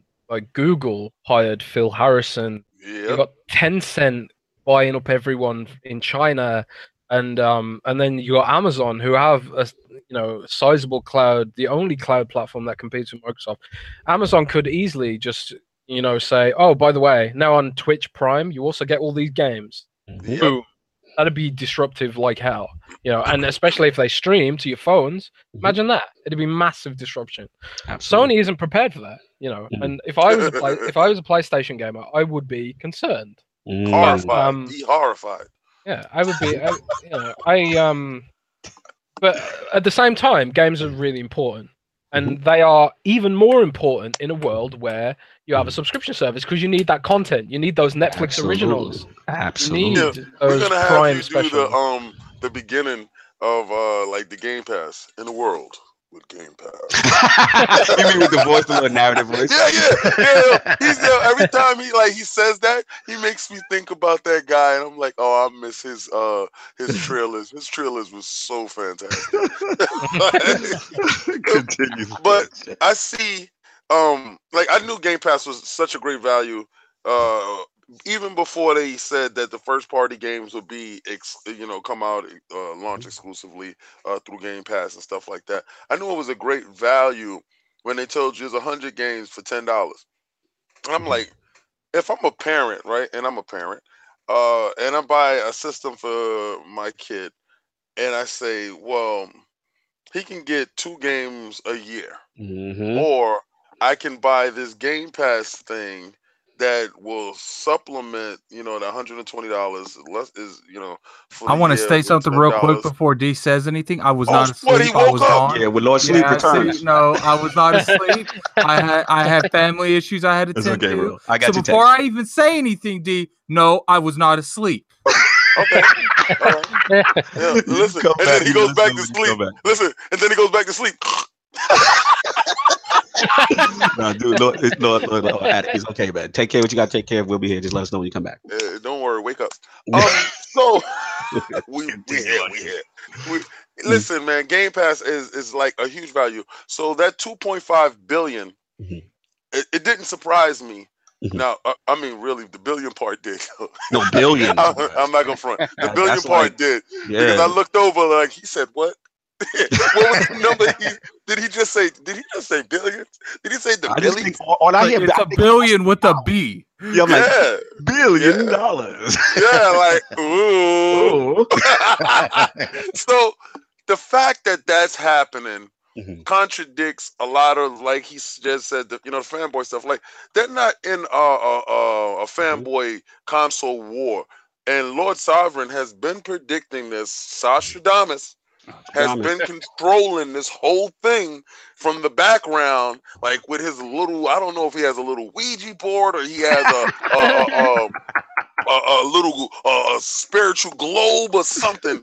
But this man has consistently been predicting week by week. Yeah. Why don't you just get into the stock market, bro? With the cloud services. Yeah, he He's been on it, and Microsoft has been pushing in that area, and it's going to bear fruit because it's bearing fruit now. Financially, they're in a position that when it does launch, when games do launch and the services do take off to more, when it starts to release parity that everybody who has an Xbox has a Game Pass, that's when you're going to see an explosion. That's when it actually happens. Because you probably have probably 10 to 15% of the people who have an Xbox have Game Pass now. So when it gets a little bit more, you're gonna see the explosion then, and then you're gonna see all those first party games because the revenue is there to fund it. Yeah, No doubt, there's, no doubt. There's all sorts of things I could do with Game Pass. I mean, especially like, soon we're gonna have 5G mobile data, and when you've got 5G all over the globe, I mean, 4G is still not finished rolling out. But this stuff is going to take years. But Microsoft is in a position to capitalize this in a way that some other companies aren't. And that's why, like, you get Wall Street analysts. They talk about which company is going to be the first to $1 trillion value, and they're saying Microsoft now. No one would have ever said Microsoft 5 years ago. Right. But they've done so well in cloud and competing with Amazon in that space.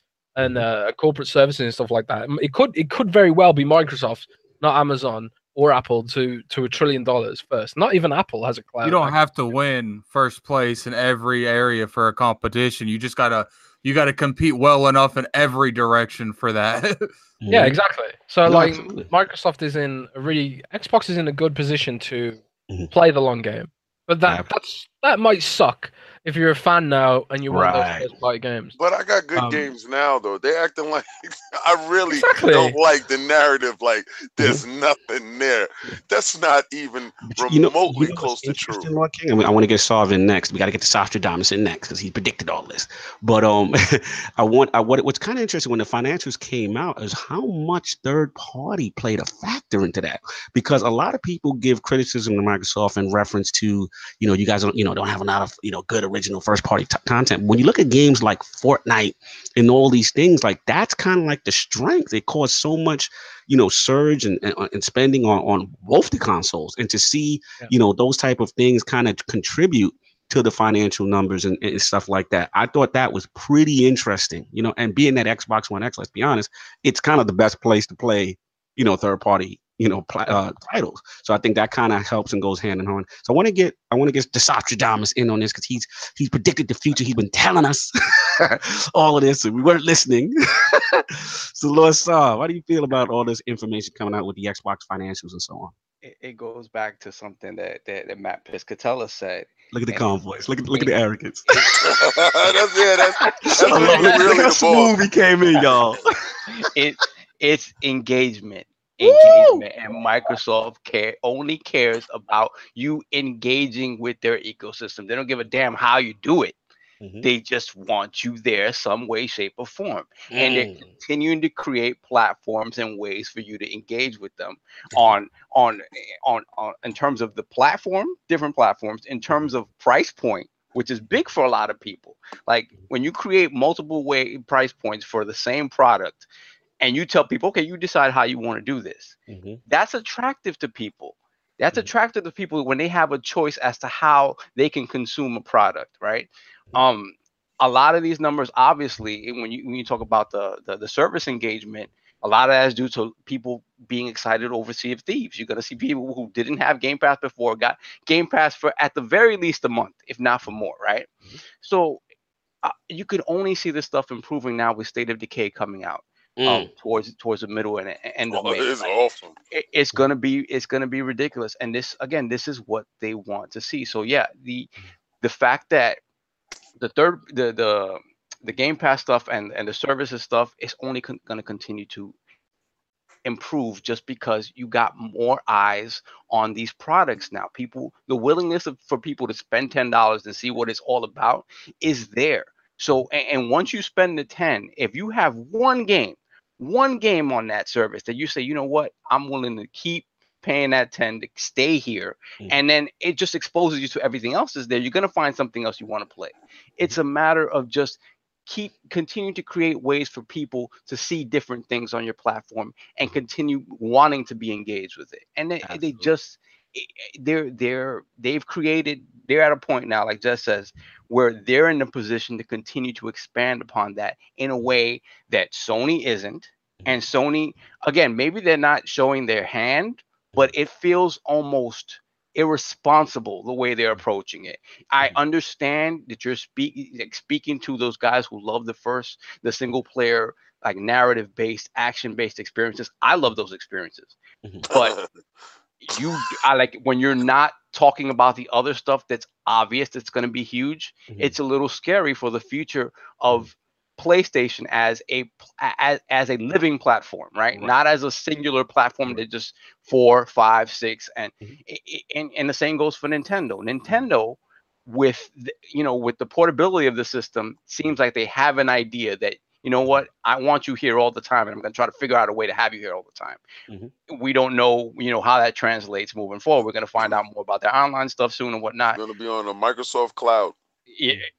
You know what? That'd be the smartest thing to do, right? It would be the absolute smartest thing to do. So I just think it shows that they know what they're doing. They're not going to please everybody off the jump. They're going to piss some people off, but it's the growing pains to doing something like that. It goes back to fundamentals of philosophies in each company. The fundamentals for philosophies in each company allows you to understand where their priorities lie. Their priorities lies in multiple engagements at one time. If we can get engagement is key. Right. Matt Piscatella, Lord Piscatella, he said that exact word when we talked about Games Pass launching, and everybody was concerned, isn't Microsoft going to lose money? They're giving away their first parties. And the key word he said is what you just said, Lord King, was engagement. Continue. Engagement. Like you look at State of Decay 2 is coming, right? And it has a single player component that you can play it by yourself, right? But the whole thought of it is to be played with your squad. Your team of 4. So now you have 4 people engaging in this online game at one time, because you look for your squad. We actually look to fill up a team in PUBG before we go out. Yeah, we could play by itself, but we will like, to have our squad. And then the chat factor that we're all engaged. Sometimes we have multiple teams in chat. This is all engagement. This is all people interacting with each other on one platform. So if you have 12 people inside the chat. Remember, they open up the chat for more people to be engaged in the chat, right? Even if you're driving in your car, like, shout out to J-Bone, Bone Slave. He's in his car working while on chat with us. He's engaging. Right. Oh, yeah, with the Xbox app. Yeah, that's right. With the party chat system. Correct. So the philosophies of each company is showing true now. Like Sony does such a great job with the single player. Come here, let me engage, let me talk to you.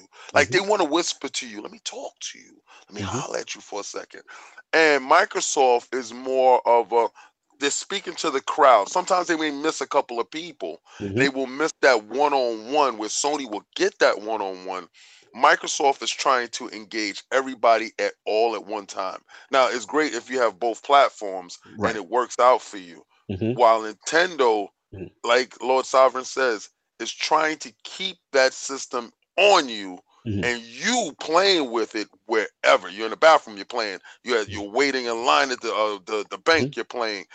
So engagement is key with all the companies, but how they look at it is that's the fundamental DNA of each company, and it's beautiful to see. Absolutely, and I gotta agree with you because you have a hammer and you're saying it. So it makes sense. But Lord Jez, I just want to bring this one last point before we move on to you in reference to that. Now we all agree engagement. We all agree the long-term plan for Microsoft seems like it may bear fruit. My question to you is though, what about the here and now fan, the fan that says, yeah, that's nice, but y'all ain't got no single player games. Yeah, that's nice, but God of War is out here and there ain't no God of War on Xbox, and I'm tired of waiting because this is what we hear, Lord. Just like we hear like Microsoft, what are they doing? And the consensus is if they don't have anything by E3, oh man, I'm getting rid of this thing, man. Like, what do you say to those people who may be losing faith, who are on the cusp? I would honestly tell them to just buy a PlayStation. If you want what PlayStation has, buy a PlayStation because it's impossible to just magic up a God of War. And yeah, maybe Microsoft screwed up and they should have had something ready, high quality games ready. And it would have been Scalebound, stuff like that.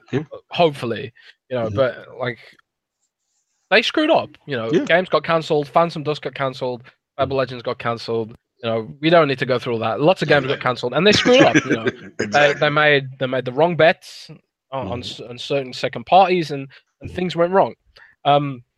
You could say, yeah, Microsoft screwed up. They're going to work to fix it. They're hiring top tier talent to do that, and they've had the reorganization, stuff like that. But it's going to take time.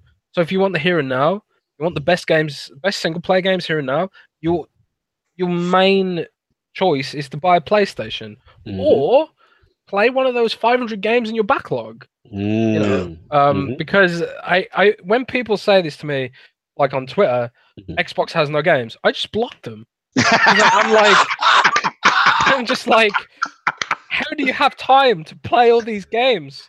It's such an asinine argument because my backlog has hundreds of games in it. Yes, they're not first party games, right? But who cares? Exactly. So your backlog disagrees. Yeah, it's like, how do you have time to play all these games? And it's just like, you say, where are these first party games? And you click on their profile and they've got like a PSN listed, but no Xbox Live. It's like Sony fanboys often seem more concerned about Xbox than Xbox fans. Interesting. Interesting. Honestly, just buy a PlayStation. If you want a single player game, I've said this a couple times. I feel like at the end of the day, let's say that tomorrow, like, you have all these fans. I'm not going to go into really specifics, but you go into. Sorry, I was just talking to my girlfriend. People are really like, you see people like, oh, they want they want all of this. They're like, oh, I just want the brand to be better. I'm like, no, you don't. Like, at the end of the day, there are some people that claim that they want the brand to be better, but let's say that if Microsoft came out at E3 and they dropped nothing but great news, showed a bunch of people initiatives that they're doing stuff, the same people saying they want the brand to be better are going to be the same people. They're going to be low-key disappointed. Like, well, man, what am I going to talk about on Twitter for the next 6 months? Man, I hear what you're like saying, they low-key want the brand to do bad because that's how they're building their brand. Right, because a lot of people look at this as a competitive, space, and that's fine. I mean, that competition definitely makes it better for us as the gamer. At the end of the day, it's like the poll we had maybe 2 ILP polls ago, and it was just like, if a brand is disappointing you that much, again, it's okay to demand better. No one's saying not to, and we didn't want to, not go against that. But it comes to a point that if you keep getting consistently disappointed, and said company is not doing what you needed to do, then you go get a PlayStation, or go get the other, it's console, like I said, it's okay to mention that system, like, if you want to go out, great, go out, make a whole 2-hour podcast saying that this is a disappointing, I don't like this. But when I see that it's a problem on you and not them is when you do the next week or the next day. It's like, if you have an expectation of wanting this brand to be better, but you don't give them the enough time to make this band like Figure A makes a video last week saying, I don't like the fact that there's no first party titles. Then Figure A makes the same podcast again a week later saying, I don't like that they don't make. There's literally no way you can make from point A of making last week to point B making this week of controlling anything like that. There's no way. Shout out to Lord DeMarcus Doss. He says we're the Damage Control Podcast. It's whatever, man. Shout out to Lord DeMarcus, baby, coming at us. Yeah, and DeMarcus, all I can say is, isn't that Damage Control when we say go buy both? That is true. And then but here's the thing. It's like, I don't understand where these people, like, you don't give them realistic values on when they can fix this. You can't make a podcast once a week claiming that you want this brand to fix, but you can't fix stuff in a week. Like, if you made a video like 3 years ago, and be like, I'm not happy with what they are, and then you make a video in enough time where I feel like they could relatively answer your concerns, that's different. But people literally keep making the same video every day.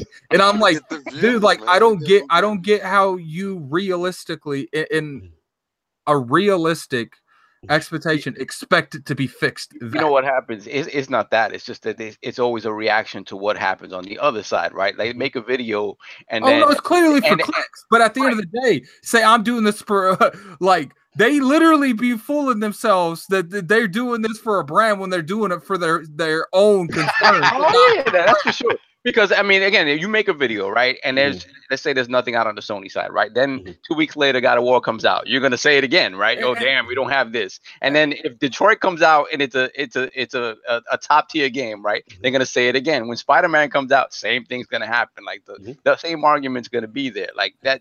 It's like you said, it's for clicks because you know there's gonna be a polarizing conversation around it. It's gonna happen, like you know. And the funny part is people be acting like. I will say that Microsoft's had plenty of stuff, and I will say the only thing that's really when it comes down to it, I think people want to see more of Game of the Year contenders and not just games in general. Facts, absolutely. People want that level, that quality, that level of standard. I will say, as of right now, there's only been a couple games that Microsoft's generated that could even be a Game of the Year contender. As much as I don't really particularly care for Sunset Overdrive, that was a Game of the Year contender. As much I don't know. I might not go there, but I was like, I don't know about that one. No, when I say a Game of the Year contender, I'm saying a game that could potentially be Game of the Year depending on what came out that year. Okay, relatively. Like a game that has quality that could potentially be Game of the Year contender, but it's not its fault. It would compete with something like GTA 5, God of War. No, I understand. Like something that is quality but could be Game of the Year in some form or way. But it couldn't because of games that came out that year. It's competition. Right. No, I understand. And all I want, we'll move on because we went on this topic a little too long. One thing I want is just for games like Sunset Overdrive, games like Rise, if they have control of the IP, which some cases they do, some cases they don't.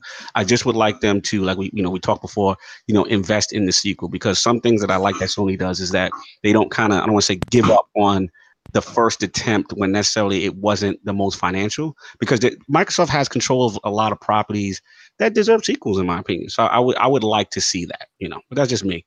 But anyway, I actually just to add to your point, I actually think this is the biggest area of Microsoft's failing. Yes, that's literally when they the only. Thank you for saying they make these games, they market them, Quantum Break. They push all this marketing. They give the game a cliffhanger ending. They make all this merchandise, all these all this narrative stuff surrounding the game. No sequel. Thank you. We'll probably never get a sequel. And if you look at it breaks my heart. And the thing is that those are the instances where Microsoft pisses me off the most, because it's like they drill into us, get invested in our IP, and then they don't do anything with it. And they've done this repeatedly. Yes, they've done it repeatedly. It's almost as if the home run is not hit with the first attempt. They just fall back on it, and it's just and that's the part. Like, we know what Forza, Gears, and Halo do. We understand that, but it's just one of those things where we just hope. That sometimes, there's games that have a great foundation. Like Rise has a great foundation. Quantum Break has a great foundation. So, I wouldn't say Quantum Break has a great foundation. Why do you keep going at my game, but you keep pushing up this Sunset Overdrive? Look, man, if you want to get technical, I didn't even push that game up. Okay, but you just, I think it's the last two podcasts. If I wanted to watch, you've been running around with this Sunset Overdrive. A game, I'd go watch Netflix. Start playing it or something? Did you just play it in Game Pass or something? I don't know what's going on with you and the Sunset Overdrive love. You're gonna sit there, you're gonna sit here and come at me, but you didn't even get past the first boss of God of War and completely. Well, actually, come at me with that. Actually, to be honest with you, like Jez says, my backlog is incredible. So now you just completely diverted what I just said, guys. No, listen. At the pace that you play games and the pace that I play games, it's totally different. Yeah, I play games. You talk. Oh my God! You sit there, you sit there and you play games, but do you really play games? Like, I never see the controller in your hand. I don't know. I don't know if that's really. I don't know. You. I got receipts. I sat there and watched you and Pat. Did you beat Cuphead? I was not impressed. Did you beat? I was not impressed. Any of these games, I need receipts. I was not impressed. I saw you live, and the live addict wasn't impressive. Did you beat Bloodborne? I need receipts. It was kind of. Did you beat Cuphead? I need receipts. No, I never beat Cuphead. Oh, he got his resume out. He got his resume out. You know the actual thing is, I never beat Cuphead, but I purchased it. I support it. I sat there. I'm not the hard game player. Okay, so now are we talking about nobody's you? Play? Listen, 10 seconds ago you're talking about play. Now you're talking about support. I feel what like are you talking about? Like, do you play PUBG? I haven't seen you play PUBG. Have you got a chicken dinner? Yes. Where's your dinners at? Yeah, your plate is kind of you looking hungry here. I mean, I'm hungry over here. Honestly, your belly looking kind of starving right now. Like your ribs is touching. Look, I'm trying to be tone, not fat. Okay? I'm trying to be tone, not fat. When's the last chicken dinner? Give me a date. Oh my God, look, you guys I'm trying to be tone, not Give me the chicken dinner date. And on that note, we'll be moving on. Man, that was the last time. Dude, I can't tell you the last time me and King had a. Lord Saul, we gotta move this thing on, man. We're dragging. Lord Saul, Quantic Dream, what is going on? All right, so this is gonna be a two-parter. We're gonna talk about the drama first, then the game. Yes.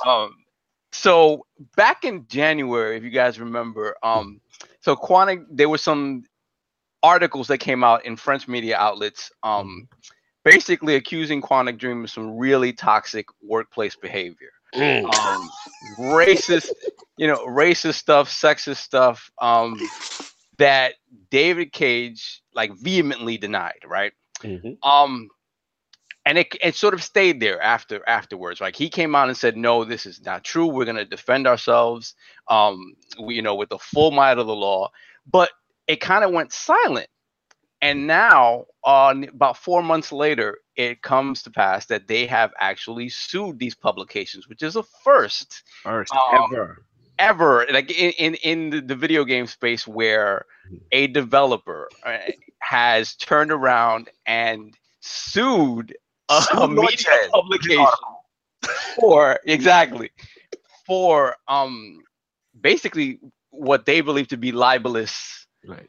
For the record, Lord Jez did not write the article. That's a joke. Yeah, no. I don't think Lord Jez works for Le Monde. Good. But, so the funny and interesting thing about this is my perspective on it is this: the fact that they're suing a publication for basically for opinions, but opinions based on accounts from people who've worked there, is something. It's kind of nuts because this sort of stuff comes down to he said, she said, right? Right. When the publications are saying, yeah, we're being put through all this litigation, but we're sticking by our guns, meaning our sources are correct. We did everything we needed to do from the literary side to make sure we're getting both sides of the story. And 3 different publications published this stuff. So it's not like nobody looked at this stuff and said, no, we shouldn't be doing this. Like there's something when we're approaching this from the wrong angle. Right. We have to make sure that everybody's well represented here so that it doesn't come back to bite us in the rear. And the fact that nobody said that, it just feels like, okay, what is David Cage trying to prove now? Right. Is this a bullying thing? And another interesting thing about it is that he waited. He made these statements when it first happened, right? And then they went silent. And now 4 months later is when they come out and say we're suing them.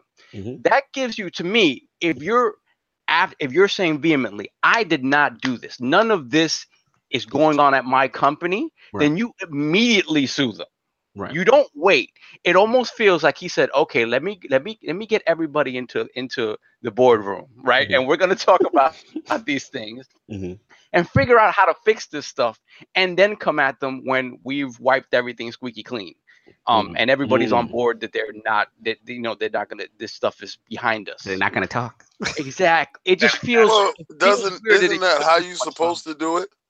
Aren't you supposed to? Aren't you supposed to hide the bodies before you call a cop? No, absolutely. Look for the bodies? Absolutely. But when you're doing something as unprecedented as trying to take, you're trying to take a media publication to court for libelous, i.e., you're lying. which is not the case, right? Then that's a problem.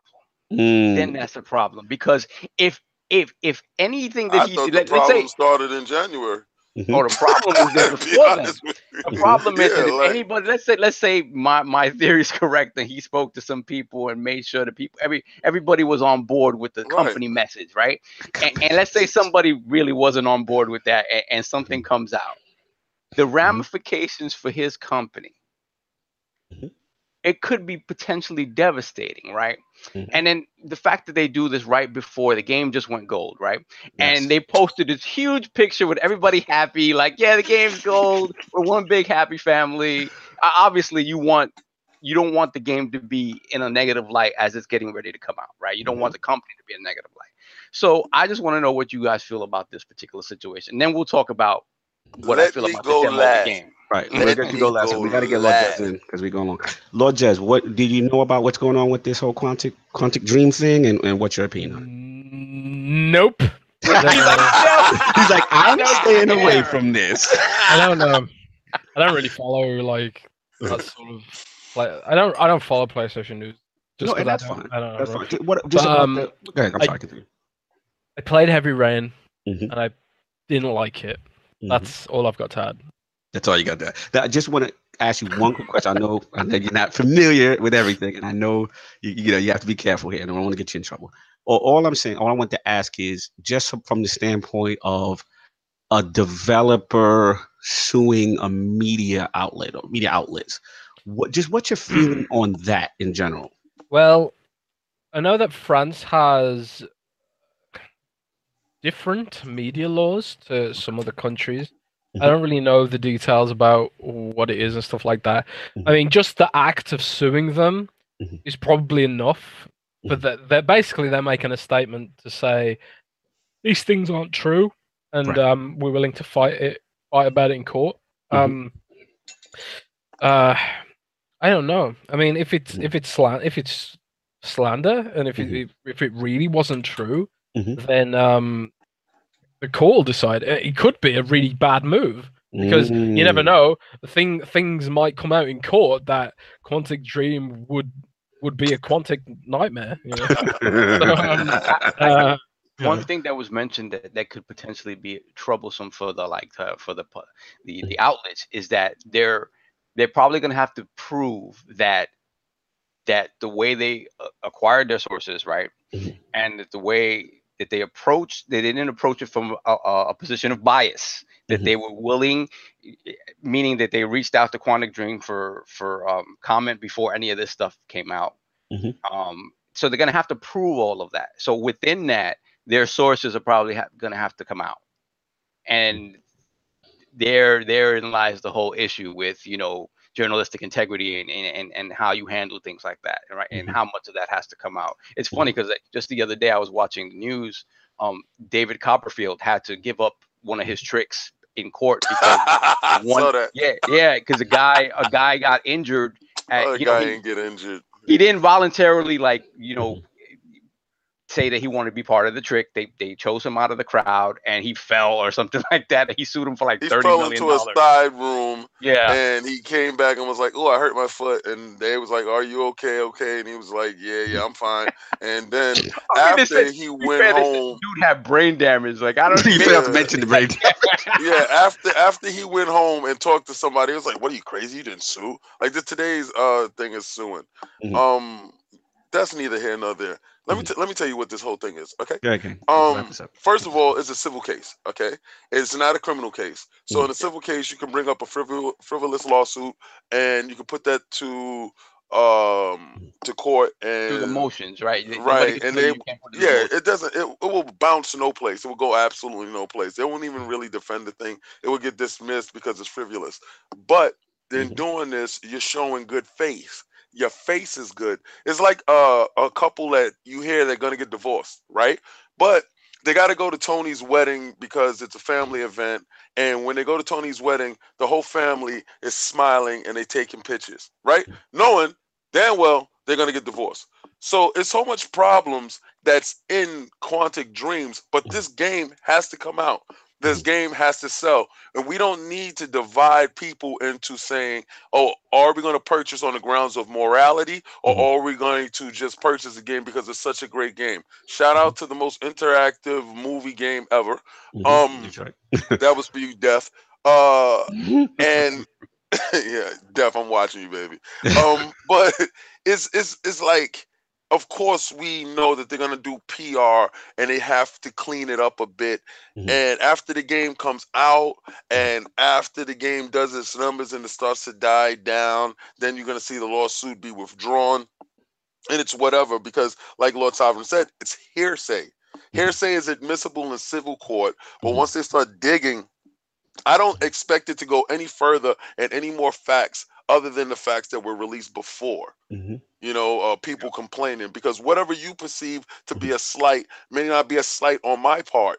Like me and Attic, little thing there. Attic can later on sue me and say for emotional distress because he doesn't get to dinner. Sue you for emotional distress. Are you stalking my screen? Like I'm on. Like, how did you know I'm on a lawyer website right now? Yeah, because you're looking to come at me because your stomach and your ribs is touching. Look, it's not my fault that's the American way. Two people got more money than you. There it is. All right, we're gonna move along real quick. Yeah. I'll finish that. Then I'll give it to Solve on his own topic. Yeah, pretty much. I mean, the timing is interesting. Obviously, I do want to shout out. I do like Detroit a lot. I mean, I like the demo. I'm in a tough spot because I don't like what's going on behind the scenes, but I like the game and I want the game and I'm going to pick up the game. It's just one of those things that it just pains me to know that if this stuff is true, and they're going through these kind of like what I call like public court of opinion things, like to try to sway influence. If that's the case, like so I was saying, that I'm a little concerned about that. So it's going to be interesting to see how this plays out. The only last point I want to make is that there were 3 media outlets, I believe, French media outlets that came out with that, but they're only suing 2. Right. So that I thought was interesting. One haven't been quote unquote served yet, I guess. I don't know. Now the one that wasn't served though, they received some threatening letters before they actually went through with the litigation on the other 2, right? But they were expecting some kind of notice that they were being sued, but nothing as of yet. Could the third one just be bigger than they are, so they can't sue them? Like. It doesn't. I mean, these are all online. Well, obviously, they can sue everybody. Lord D, we know that. I'm saying, could they legitimately sue them and know they can get away with it? Well, this is the thing. If you're going this far with it, you have to make sure your ducks are in a row, right? So, if this other third publication, you need to stop with that hammer. Look at him when with that hammer. You bear the hammer, Attic. Are you afraid of the hammer? Continue, so we got. It's not my fault that's made out of styrofoam. Okay, we got to keep Lord Jess to his appointment. We got to keep this moving. Styrofoam. Publication had styrofoam. Just had like great sound effects and stuff like that. Like. It's not going to be sued. They had to have a hand in actually bringing all of this information to the forefront. So that's that. So let's get into the game real quick. The demo came out last week.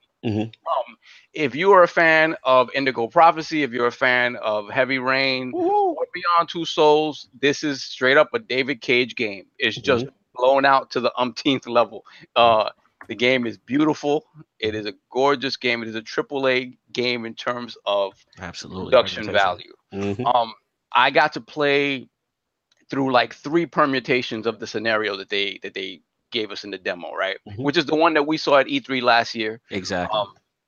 And it's just blown out a little bit more. I will say this. I don't know if it's a digital purchase for me. It might be a disc purchase that I finished. Because once you finish, you're done. Yeah, I see what you're saying. Exactly. To me, David Cage has always been good about giving you that choose your own adventure, right? Where those books I grew up with. Shout out to Choose Your Adventure, Own Adventure. Those books that we all grew up with, and in each game he's expanded upon that and giving you more choices, right? But the ideal is to get to that point where the analogy of throwing a pebble in a pond and seeing how all the ripple effects affect everything around it, right? And that's where everybody wants to get, right? I talked about way back when about who's the BioShock guy, Ken Levine, wanting to do something called digital Legos, where everything you did affected everything else that happened, and that's a difficult thing to do, right? So in that respect, this isn't that yet. This is just the David Cage formula blown out more. So you're going to have more permutations and more things that happen and more small things that happen during the course of the story that affect bigger things that happen. So in that respect, I say, yeah, it definitely improves upon that formula, but it's still finite. It's still not, you know, and it's still limited. Like they give you an environment and there's certain things you can mess within the environment and look at. You can't touch everything in the environment. Right. There's specific things that they want you to focus on.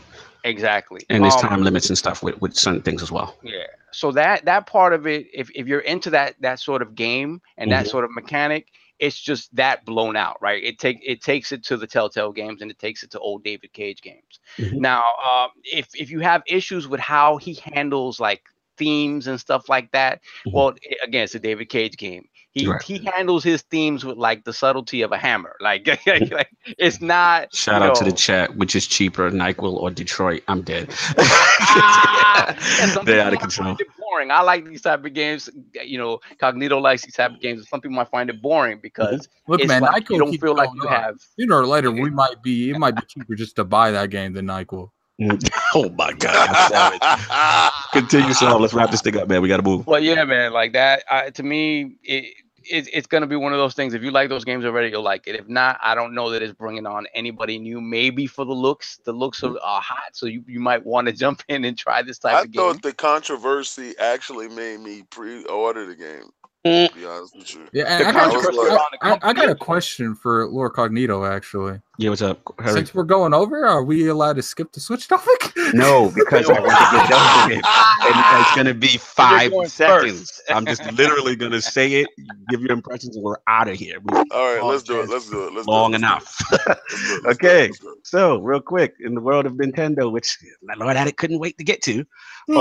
Yeah, new president. You know, can't pronounce his name fully, Shantaro Furukawa. But anyway, he took over Lord Fizume's title. No, this is on the Japan side. He's pretty much, 20 years younger. He grew up in the Famicom era, so I thought that was interesting. It's expert in marketing, close. I just want someone my age. I'm tired of 46, which is impressive. Iwata was 42 when he took over. 20 years too old. 20 years too late. Shut up, young wolf. Wow, this guy is mad disrespectful. Played too long in the Switch. We got to move along, man. We went way over. Yeah, let's do it. Come on. Fluent English, close ties to Pokemon, like I said, which I thought was key because obviously that you figure that's coming. So I thought that's interesting. New blood in the Nintendo line. But what I want to get to, which is the newest, hottest thing in the streets right now, the Nintendo Switch has been blown wide open. Fake news. Unfixable hack. It's been hacked. This is actually not on the software level, so it's on the hardware level. And the Tegra, which just pretty much makes it fake news. No, this is official. This is not fake news. This is official. I can give you links, give you diagrams. So we talking like, it is news. It's official news. Yes. But let's be real here. 1 out of every 100 people are able to do this. So it's fake. No, listen, here's the deal. Anybody, first of all, this cannot be fixed through a firmware update. This is on the hardware side. When you take off the Joy-Cons of the Nintendo Switch, you know how you have those rails where the Joy-Cons slide on? It's basically some type of USB thing that goes through and overpasses the BIOS and starts its own boot ROM. They cannot fix this through software. They will have to come out with new Nintendo hardware to get around it. Now, obviously, we assume Nintendo is going to update the next level of Nintendo Switches with a newer Tegra chip, which doesn't have that exploit. But as of right now, they cannot do anything to fix this. So I just wanted to bring this to the round table. Let's get it to Jez. Let's get it to everybody real quick. Your thoughts on Nintendo president and the Switch being hacked. Lord Jez. Oh, okay. Well, Switch being hacked obviously is a huge headache for Nintendo. They're going to have to release a new one. Apparently, it can be hacked with a single wire, I believe. Yep. And it looks like a little blue critter that goes inside. They already made a device. Yes. I went and purchased said wire. I'm ready. Oh my God! I love podcast. That's not down. Well, it's piracy is what buried the Dreamcast. I mean, I remember at school, kids were trading boot discs for the Dreamcast, which had like 30 games on them. You didn't even need a cable; you just slipped the disc in, and boom, you had a hacked console. So it's a huge headache, obviously, for Nintendo, and they need to fix it as soon as possible. Absolutely. But that basically all the Nintendo Switches that are out in the world now are totally susceptible. And obviously, as we all know, as we discussed earlier, the margins on consoles are razor thin. You need those games to make money, and this is a huge problem for Nintendo. So yes, it's a shame, but I've always said the Nintendo hardware has always been shoddy. I feel and Nintendo people are the most passionate in the world because Nintendo makes some amazing games, but their hardware is always crappy. My GameCube just died randomly. The Wii was a joke. The Wii U was an even your bigger timeline joke. is gonna be crazy. The Nintendo fanboys are coming. I'm sorry. It's just hey, Lord D. Awful quality. Lord King. Yo. I'm pretty sure Lord Cognito's favorite phrase isn't going to be used for Lord Jez anymore. So I know, right? My man. You no longer my man. My man ain't gonna come there no more. Continue. For all the janky hardware they produce, they have amazing ideas. Like the Switch is like. The form factor of the Switch is it's this amazing idea to have such a powerful console in such a small portable device. Absolutely. And it works really well. And no other manufacturers have been trying this for years, like Nokia with the N-Gage. Jez, I'm just gonna let you know the Nvidia Shield is the same exact thing minus the Joy-Cons. I'm sorry, but go ahead. Yeah. But Lord Jez is correct. The form factor of the Switch, you can't deny it though. Yeah, it is. Yeah, but it's been done by the same people that did purchase. I'm saying people have been doing it for years. But the Nvidia Shield is it didn't have the software. Yeah, and, that's it right there. And Nintendo did have the software, and they saw the because people always criticize Nintendo for not doing more stuff on mobile because of how Pokemon Go blew up and stuff like that. And this is Nintendo's response because they've been massively successful with the Nintendo DS, and the Switch is sort of like the evolution of what they learned from the DS and what they learned from the Wii U. And the form factor is amazing. I just wish Microsoft had made it, and and I wish Microsoft would partner them to give them Xbox Live. Wait. Exclusive. Hold on. Stop the presses. Don't just know something. Well, Minecraft on Switch is gonna have Xbox Live. Achievement. Have achievements, yes. And you might one day even see Game Pass on Nintendo Switch. Whoa! Lord Jez got the bomb on us. I'm not saying that I've got evidence for that, but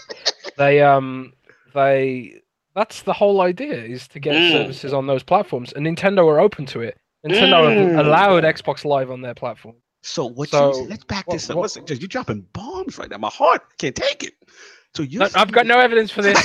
No evidence. I like how he walked away from it. I tried to get him. That journalistic training kicked in right quick. He threw a smoke screen and was like, "No evidence." I got no evidence, but it's like he just used the Infinity Gauntlet. Was like, I didn't say that. Rewind. So what you're saying? What you're not saying? There's a possibility that some things may be in place. He's just saying that they're open to that concept because they let Xbox Live on there, so that conceptually it could happen. Conceptually, I like that. And that's the Nintendo.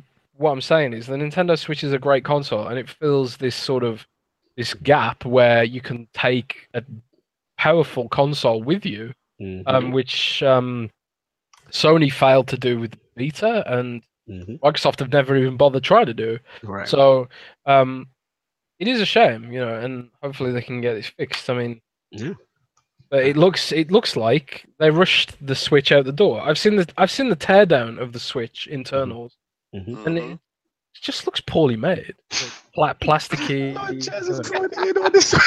Dude, he's so disrespectful. I love it. He saved it for the end. He saved it for the end so he could go out with a bang. Wow! I buy Surface hardware, okay? And when I have I got Surface Book 2 right here. It is a symphony of engineering excellence. Look at the Switch. It's like this plasticky toy. Like, and it's evident the fact that you can crack it with a single wire just says to me that they rushed this thing, you know, and that's. Now you don't blame Tegra though, because the fault is actually in the Tegra chip. That's where the exploit lies, though. It's like they have a flaw fundamentally on the chipset. So I thought that was kind of interesting, and I'm concerned about if that affects the relationship with Nintendo and Tegra going forward, because they've been so profitable for these guys. It might be on hardware part like Tegra's fault, but at the end of the day, this is like the whole Microsoft and Platinum thing. Like they did give that job to them, so like that was judgment. Maybe that was bad judgment on them. And at the end of the day, like you can't even really blame them on a hardware side, because it is their fault, and that's probably going to put some kind of fault between them. But it's hard to to add on like a hardware thing to be perfect. I feel you're completely right. I feel bad for Nintendo, because there's no other chipset they could have used. They couldn't have used any of the chipset to make that console except the. That's right. So, I don't feel bad for them at all. They're winning. Nobody does this exploit. Listen, when it's real? When it's real is when a certain lord shows me how to do it. And that's when it's real. Because let me tell you something right now. My Nintendo backlog is very minor. Okay, I have at least probably 5 games tops, maybe 6. Let that really happen, and my backlog is going to be incredible. Just for the record, we don't support piracy. Yeah. We do not support piracy. I'm showing it for a second. Yo, just for the record. And that's it. It's over. That's it. We're gonna have to cut that segment out. That segment has to be cut out.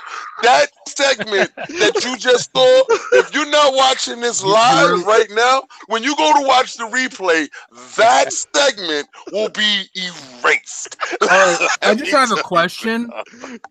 You say something like that segment's going to be erased. Are you doing that? No, you are. And I'm going to talk to you after this to get that erased.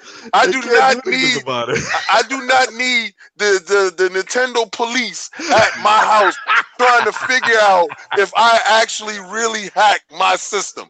So I would like that. Release. Gone. Erase. Get it out of here.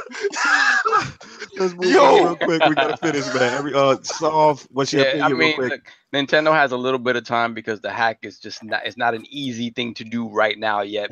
This thing that you just showed, like that's not even in production yet. So once it is, and once they continue to refine these hacks and make it so that it's easy for anybody to do, that's when you really have to worry. Absolutely. At this point, though, I mean, you're talking about like 18 million switches out there that they can hack. So they need to start thinking about revisions and how they got to move the timeline up for the revision that they had planned for maybe next year or whatever. Listen, Lord Cognito wants the hack to happen really fast so he can get the Switch Pro. This is all an intricate. I want a better version of it. I want a more powerful version of it. This is all an intricate plot by Lord Cognito to get the Switch Pro with the Tegra 2 chip out the door as fast as possible. All right, I would not be surprised. I gotta restate it. Okay, the Iron Lords podcast. Disclaimer. You can say whatever you want to say. The way you guys are talking, On the record, they went to Nintendo with that exploit to let them know, hey, we've exploited this. We got you. No, this is on record, so we're okay. You know what I'm saying? And Nintendo, they just said they're not going to comment at this point, but it's common knowledge that they will be pumping out a revision very soon to the Tegra. And like Lord Sovereign said, this maybe long-term speeds up, that possible version 2, with a better Tegra chip. I didn't think this topic was going to be as good as it is. Yeah, look at you. I didn't want to do this topic, and look how much fun you're having. Yo, wait. You told me that the robbers Yes. came up to Nintendo, knocked on the door with the gun and said, listen, we got the goods on you. And if you don't play ball with us, we're going to actually put this out to the crowd. Yes. And Nintendo was like, we don't negotiate with terrorists. The name of the company is Pumpkin State. They notified NVIDIA and Nintendo and others who plan to use the Tegra. Yo, you've done serious research on this, huh? They notified them, right? And the problem was that they were like, this is what it is, work on it, right? And once they saw other hacking groups came up with the same exploit, they said, no, we got to put it out there because they want that money now first. But here's the funny part, y'all. The people who actually are using the exploit right now, Lord Jeff, they aren't using it to pirate games because Nintendo's so terrible that they don't have an internal save situation. They're using the hack to save their data on SD card, which is something Nintendo should already be offering. So they're using it for that purpose, which I find is hilarious. So they don't lose anything. Because right now, if your Switch breaks, you lose your data. This has been one of the major complaints against the Switch. You know what I mean? So I thought that was hilarious. But yes, Lord King it's like you said, it's literally a stick 'em up. This is the best. This is the best topic that I did not want to do ever. This has got to be, yo. I didn't know it was so much intrigue and corporate shenanigans going on. Like, yo, this has got to be the best. And I know that part of this segment is gonna be race. So. I just want y'all to understand, I'm having such a good time knowing that the bank robbers ran up to the bank and said, we got the goods upon you. Make sure you put the money in the bag. Lord Attic, are you good on this topic before we end the show? Lord Attic. Look, when it comes to it, I enjoy that they have a little bit of a more probably person that was born around my generation being put into the president. And I'm not going to say, once again, I'm going to say, Iron Lord Podcast does not support piracy, but I am going to say, anyone that knows how to do this, hit someone up. Holla at you. Holla at you, boy. Yo, did he just say this? What is going on today? Anyway, we're going to end this real quick. The question's up. Okay. When the news of a console exclusive from your preferred platform is also announced to go to PC, does this negatively affect your view of that console? The answers will be A, yes, exclusive on PC devalue the console I own. B, no, games on PC doesn't affect me as a console gamer. Or C, I don't care, PC Master Race rules you all. That is the question. Those are the choices. Please rock the vote. Hit the ILP Twitter poll when it goes up. Lord Jez, thank you for dealing with all the shenanigans in the realm. Yes, what's I up? apologize for going over a little bit longer than normal, but it was an absolute pleasure to have you, man. Thank you for coming through. Where can the fine people find you, and what other articles or projects do you have cooking up?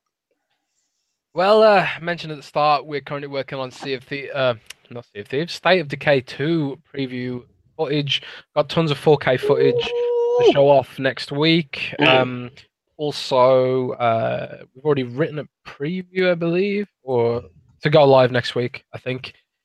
State of Decay 2. I'm not supposed to be able to talk about it, but it's shaping up quite nicely. You guys have played it at PAX or stuff like that. So I wasn't that excited about it. I'm a big fan of the original, but I saw it at E3 last year, and I wasn't that impressed with it at E3. But what I've seen now has made me a lot more interested in it. Seems a lot deeper than the first game. So, yeah, cool. Waiting for that. Other than that, I'm probably just going to be playing a load of Monster Hunter. All right, I got a question for you, Lord Jazz.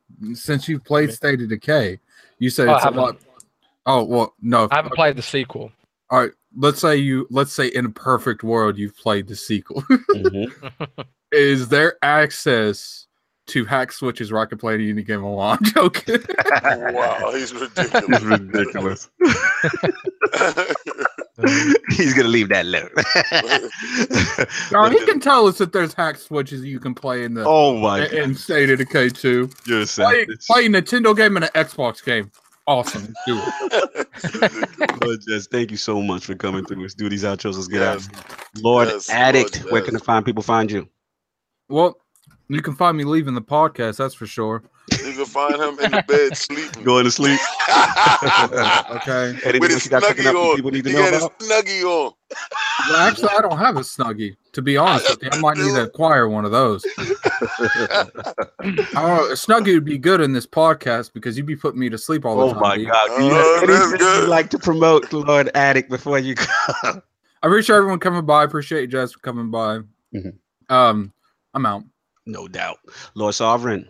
Pleasure to have as always. What do you got cooking up, or where can people find you? Nowhere. I'll be playing God of War.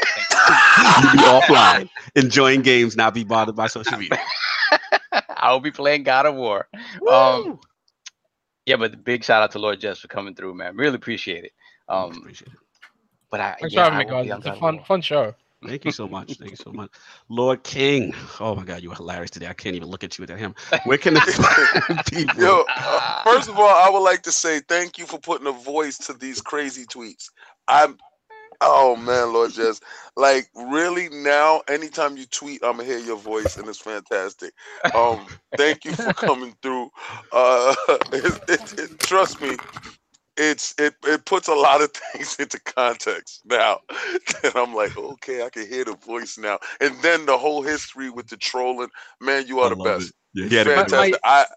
No one should pay attention to my tweets. They're all garbage. No, listen, I'm gonna put you on first mentions now. Listen, I got a thing cooking up, guys, and I got this question, and I really want to know: do you want me to get a tattoo of the Iron Lords at E3 on my chest right here on this side? You know, the logo. Or do you want me to do the one chip challenge? Now, if y'all don't know about this, Pacquiao chip is like the hottest jalapeno ghost chip ever. Now, that's all you, bro. Yeah, it's all me. Yeah, listen, I got no problem with that. I'm doing. I want you to get a tattoo of your World of Warcraft girlfriend. Oh, listen, yo, I can tell you her name right now too, Glendia. So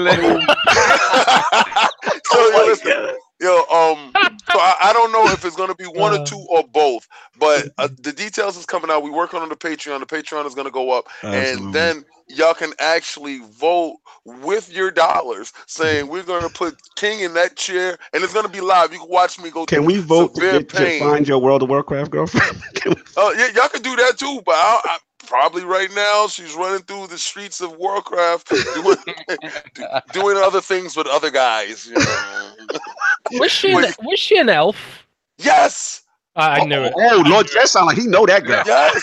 No, because listen, elves are the sexiest ones. That's why he knows that. And listen, he had a wife too.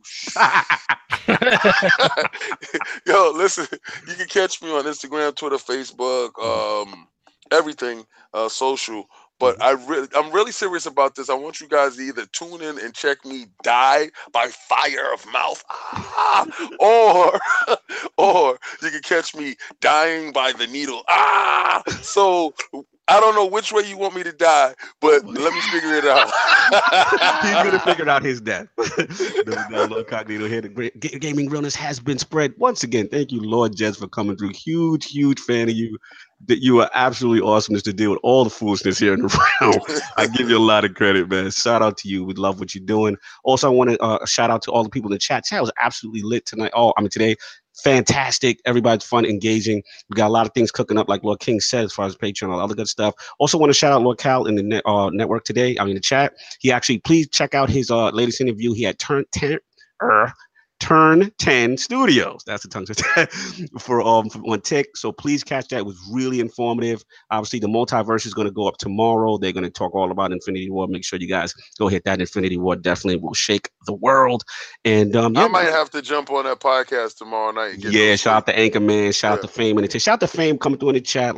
Yo, Fame. Yeah, for real. Shout out. We saw Fame. A lot of the multiverse. They always show us love, support us. Thanks for everybody hitting that like and all that good stuff.